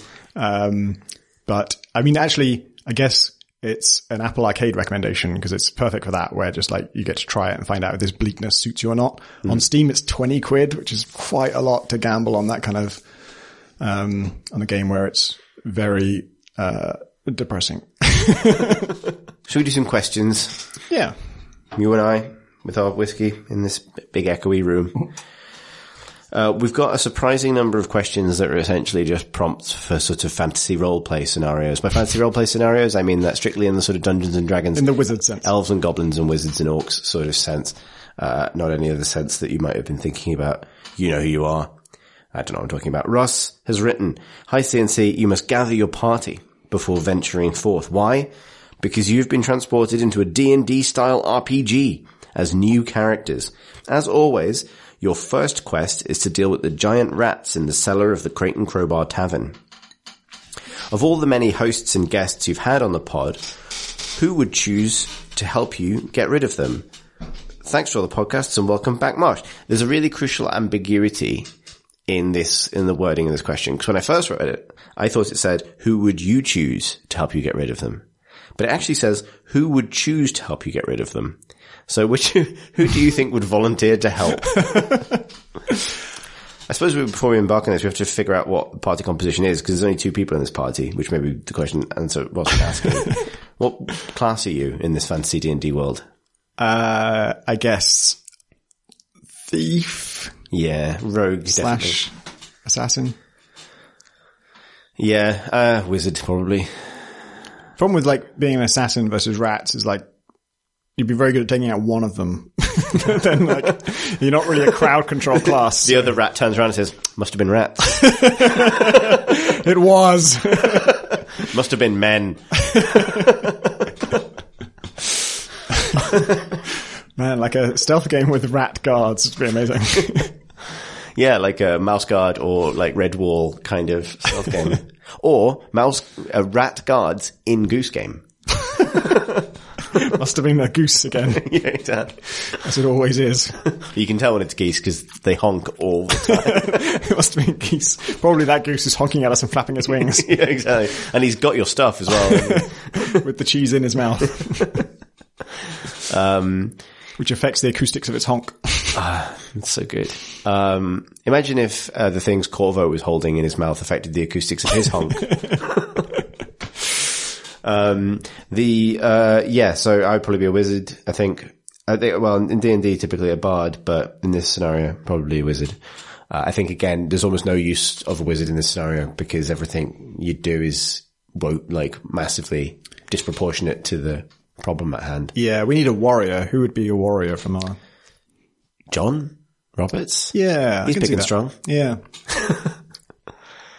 Yeah, he's got them climbing muscles, which can presumably also be used for violence. Yep. Otherwise, why would anyone climb? Yeah, exactly. I think that's what are you going to do when you get to the top? There could be enemies there. Graham's very tall, but I don't know if he would help. Yeah, of course. Yeah. Yeah, Graham's definitely got a lot of, what's like the boxing term for... Reach. Yeah. Reach. Do you need reach to punch a rat? I don't know. Well, if you're very tall, you do, because now you're very high up. Yeah, exactly. Very low. So, but in that scenario, is Pip not the obvious choice? Perhaps. But I think when the question is who would choose to help you get rid of them, that's just a flat out no there. I think Pip would befriend the rats and lead them to new adventures. Get into hijinks. And like a kind of, is that a reverse Pied Piper scenario, or is that just the Pied Piper scenario? I think it's more or less just what Pied Piper did. Yeah. Pied Pipper? I don't know. What class would Tom Senior and Alex Wiltshire be? Tom Senior, I see Alex as a mage as well, or maybe a warlock. Tom Senior, I think Ranger. Because no one knows where the fuck he is half the time. And he's got a wild man facial hair. Wild man facial hair. Yeah. Alex. I can see the mage thing. I think he's got the sort of, grimoires in his tower sort of vibe down pat. I think that's right. I could see Bard. If there was like an engineer / tinkerer class, I can see that for him. A, because he wears glasses, and B, because he writes a column called The Mechanic. Yeah, that's true. My reasoning is very shallow. How about Marsh? Marsh is a goblin. Yeah. Well, I mean, which is not a class. I defamed him over the course of 6 hours, into that effect. It's worked, because I definitely think of him as a goblin now. And he might be my first choice to deal with the rats, because I also feel like he'd... I think, though, more seriously, I would probably go cleric for actual class. I think mostly because I think there's an aspect of disapproving of everything around you that comes hand in hand with like being a cleric, you know? You would disapprove those rats so hard. It's a shit cellar, isn't it? I remember he had a pretty bad woodlouse issue in the graveyard house, and that feels. They followed him here. Don't you worry. I thought that might have trained him to deal with vermin of larger sizes too.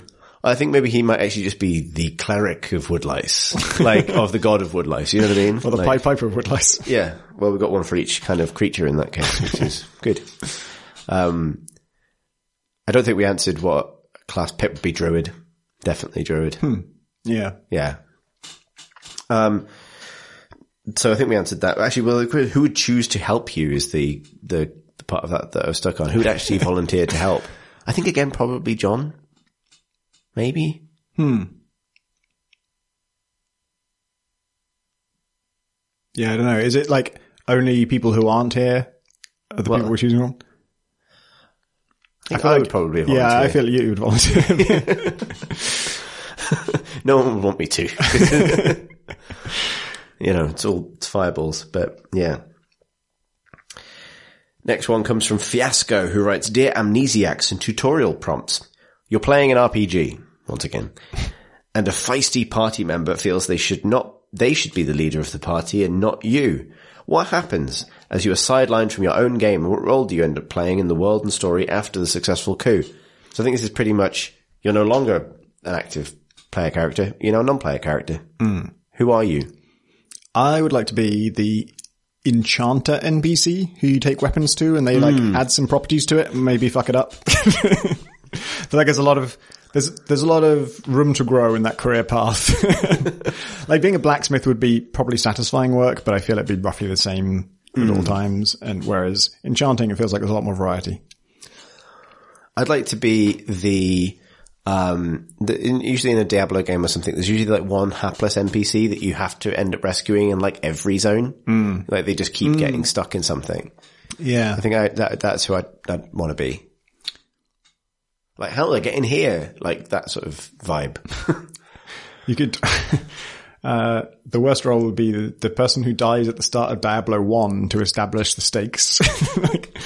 Actually, no, that is who I would be. I would be, guardsman locked outside of gates as hero party arrives in midst of zombie attack.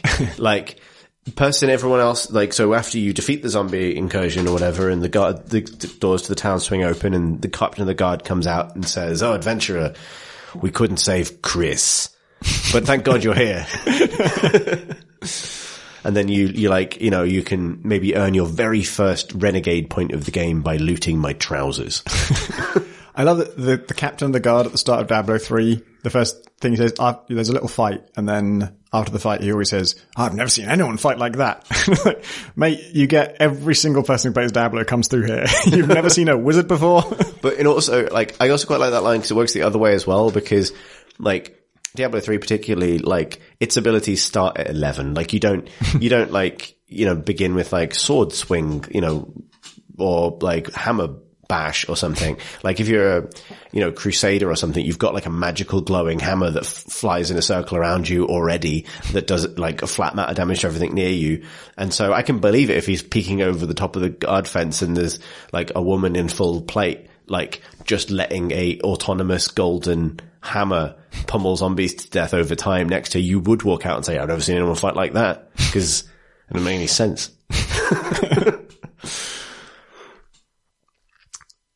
So yeah, Enchanter and Corpse is the answer to that one. Next question comes from David, who writes, "Hi all, you are a cabal of morally ambiguous wizards." Thank you for noticing. Thank you. You have the power to grant one free game to all of your listeners, but they must all play it to completion. What game do you choose? Take care, David. I like the take care there, which is either like a nice normal email sign off, like take care, or a warning. Take this task seriously. Yeah. Don't piss about now. Also, there's a PS here, which we should read beforehand. PS. The Japanese title of an Untitled Goose Game, I'm not going to be able to pronounce the Japanese, but it translates to Untitled Goose Game, a rascally goose has turned up. Wow, there's your real title. And he has. I think rascally is a good descriptor, actually. Yeah. And I think maybe what we tried to touch on earlier is more stealth games need to star rascals rather than murderers. I've heard mischief as well, which is feels appropriate and is underused in games. Pip has a concept of a small crime. And she would really be needing to explain this. It's a very specific sort of energy of crime. But it's a game of small crimes. Like, it's not a game of the classic ones, you know, like fraud or murder. I've forgotten the question already. You are a cabal of morally ambiguous wizards. You have the power to grant one free game. But they have to play it to completion. I mean, with a lot of these questions, the temptation is to not say Portal.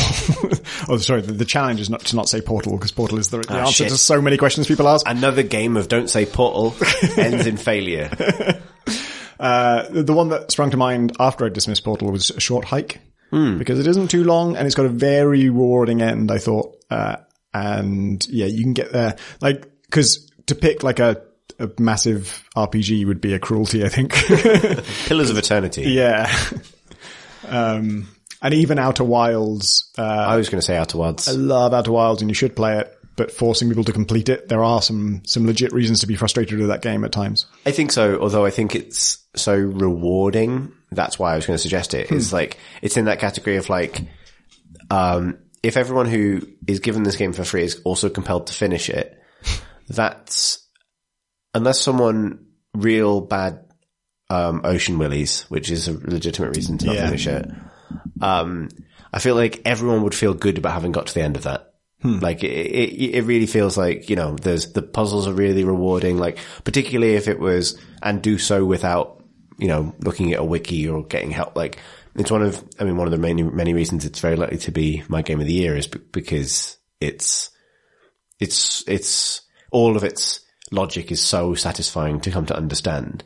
And that is the reason I would choose it is because, the process of finishing it isn't just solving all of the problems in it or beating it or mastering all the mechanics. It's like a process of, coming to an understanding of both the story and also the logic of its kind of little clockwork solar system. And that is such a joy to come to understand that the stipulation in this question that the people have to finish it actually becomes almost a positive. Like, I think Outer Wilds is a game people could feel like they understood quickly as they go, oh, I fly around and I look at stuff, cool. But like, it is so rewarding to come to understand how everything works that I want that experience for a lot of people. If you maybe like, a question, that would be interesting is like, if you have like a little motivation potion and you get to give it to everybody who plays a certain game, which game do you get? Like, just make sure you get through this, like, just a little pick me up. Yeah, that's like, as in a sort of, or like a, it's worth finishing this. What's the opposite of a curse? Like a boon that sort of guarantees someone will finish it. And like, you know, would you say it would be like almost like guarantees that someone will have like the optimal experience of finishing it? Like they figure out the answers right as they need them, that kind of thing? Or that would be great, but that might be make it too easy. What would your answer just that, like, because it's interesting to consider which games are really where the ending really kind of pays off and you really are glad you got to it. Because that was not, I mean, actually that kind of was, I thought of Short Hike because the ending is satisfying, but also because it's really easy to get to. Right. I was thinking like, if I'm going to force people to play this, then I want to pick something that's easy to get to the end of. But your logic was pick something where they might not otherwise get to the end of it. Yeah. Bayonetta, maybe, for me. I think that has, I do love escalation, and that game escalates really, really in a really entertaining way. But I could also understand why people just don't click with certain kinds of action games, or it gets quite hard, or hard boss fights and things. So that's a game where I'd be, you know, very happy for people to get to see everything. I think there are also plenty of From Software and Souls games to which this applies as well. Bloodborne, Sekiro. Yeah. But none of them end with you riding a motorbike up a flying skyscraper to fight God. So Bayonetta. Have you played Sayonara Wild Hearts? Not yet. It's very highly recommended, but I'm waiting because I still don't have a TV. And so I'm kind of waiting for a big TV sort of experience. It's, riding motorbikes on improbable things is definitely a feature of that game. I'm playing it, but I'm not, getting on super well with it. Well, I appreciate, it seems to be a good one of what it is, but what it is not my kind of thing. But I keep hearing things that are just like, what? This game is that? And so I think I'm just going to end up watching a YouTube playthrough because I like the music and I like to see what it's doing. It is briefly, because I think, so Sayonara Wild Hearts is it's, a rhythm music based game, been compared to Rez a lot, where you are taken extremely quickly through some sort of cityscapes and forests and stuff, usually on a motorbike or a flying tarot card, while things attack you and you try and collect hearts and pop music plays. And the levels are like literally 50 seconds long. They're absurdly quick. And you have very little time to react to anything. And that's kind of my problem with it, is I can't react fast enough. And so it's kind of trial and error for me. But people are talking about it in like, it introduces new mechanics and throws them away very, very quickly, which is true. As far as I've played, it hasn't got to anything mega interesting, but I keep hearing things that it does.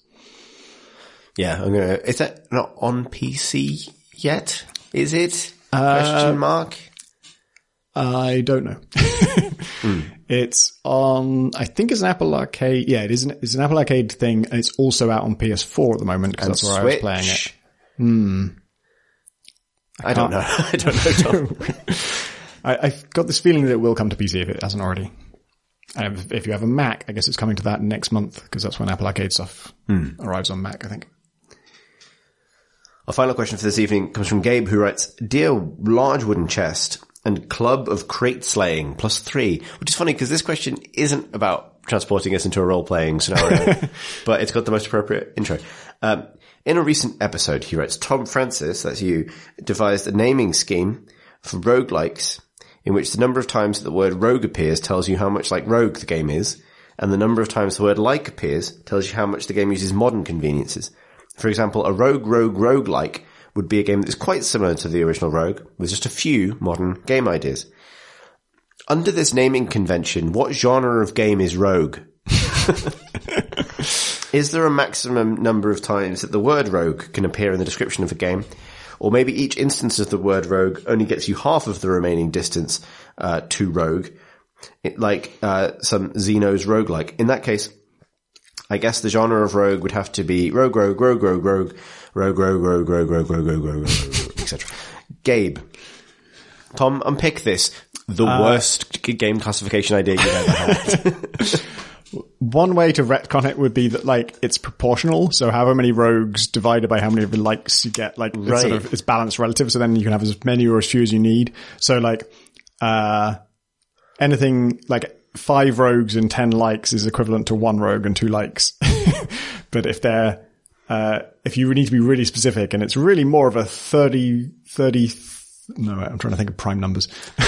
So, I mean, so it really functions, it's a fraction. It's rogue over like, right? That's one way to dodge this question. But I have to be honest, that is not what I had in mind when I thought of this, cause I was thinking that you sometimes want to express that basically a roguelike is different to a rogue-like. There could be something for any given game, there could be something that's both more similar to Rogue and has more modern conveniences. So I think, yeah, and that's not a roguelike. That's a rogue, like. Yep. Getting ever closer to Rogue without ever fully reaching Rogue. Under that system, the name for Rogue would be, and I don't know how to say it out loud, but I think it's Sigma, Rogue, 0, pointy line to infinity is the mathematical symbol for where you have a series where you want to express the sum of all possible values within that series, but you can't actually write down them all because it goes on forever. Right. Yeah, we get just one of those Excel kind of like divide by row-ish bugs. I mean, the interesting thing about that in maths is that it does have an answer. Like, it's, even though what you're writing is kind of impossible, there is a way to know what the answer is. Limit as you tend towards infinity. It's one of those things where, like, you can't divide by 0, but there are some things where as it tends towards 0, it gets closer and closer to this value.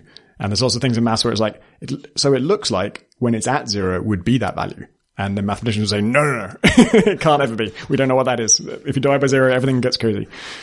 Would you say that the point where you're arguing that under this classification it is actually technically possible to resolve what the meaning of the genre would be, the genre classification system at that point may be too complicated? No. Not sure what you mean by that. This is the most direct application of a massive philosophy degree I've ever seen. Gotta use it for something. I hope that answers that question. Hang on. Does this make Call of Duty a Doom clone?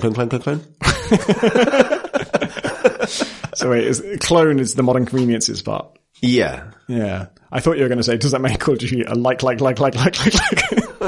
of modern conveniences, nothing to do with Rogue. It makes it an infinite recursive like, I guess. It's all modern conveniences.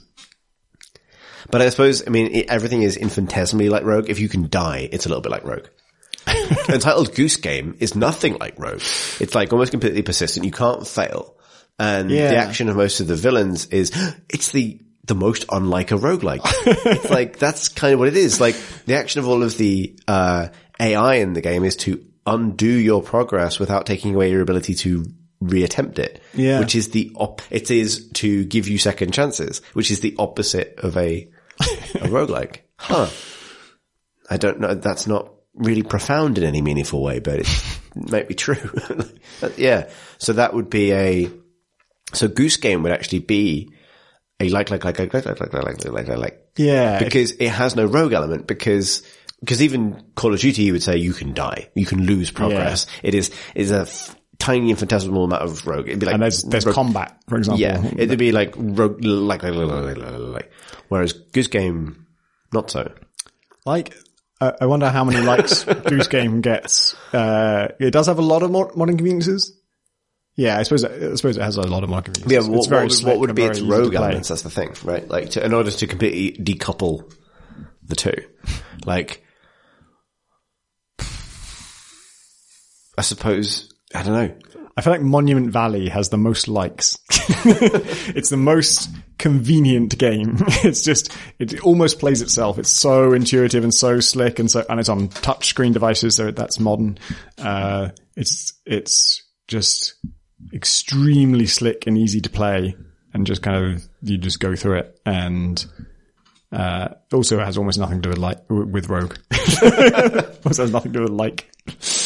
Valve, if you're listening, Steam Labs, add a slider that is Rogue on one end and like on the other. Or two sliders, one for Rogue and one for like. Or a graph, a two-dimensional graph. Now it's too complicated. Plot a position on the Rogue-like two-dimensional space and return me games that fit that. It's how many times have people tagged it with Rogue and how many times have people tagged it with Now we have a 4-dimensional, maybe even a 3D volume with Rogue and like and Doom and Clone. So if you could do it with existing data by how many players have tagged it with Rogue, versus how many players have liked it in reviews.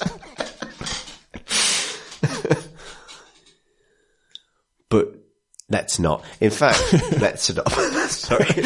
That's just not in general. Yeah. If you'd like to send us a question for a future episode of the podcast, or indeed just a prompt to talk about Dungeons and Dragons, or a way of making this genre classification system useful as anything except a kind of several glasses in kind of thought exercise. Suggestions for other pairs of two words that you could use to two-dimensionally rank games. Yeah, EA and sports. It's more of an EA, sports. Yeah, exactly. Well, there's a lot of games that are very EA and not at all sports. Like Mass Effect. Yeah, but there's a little bit of sports, because they're probably, you know, you can run around. You're dressed in football armor. American football armor. I don't know. All I do know is that it's in the game. You can do that by emailing us at questions@crateandcrowbar.com. You can also tweet us at Crate and Crowbar. Thank you as ever to our Patreon supporters. You know who you are. And if you don't know that about yourself, but you'd like to, then you can find out more at patreon.com/Crate and Crowbar. We have a YouTube channel, youtube.com/Crate and Crowbar. There's nothing on there except episodes of this podcast, which you've now listened to. So, Discord community remains lovely. You can find a link to the Discord on our website, crateandcrowbar.com. All that remains are the handles of Twitter. I'm at C Thurston. That's CTHURSTEN. Tom? I'm at Pentadact, PENTADACT. Lovely. Thanks for listening. It's weird when there's only two of us. Yeah, you need to kick off on it. The worst would be if you were just doing a solo podcast, because everyone would hear exactly how you say it. I've done that and I can't remember what I did at the end. Also, my voice is going, so we really should go now. Bye.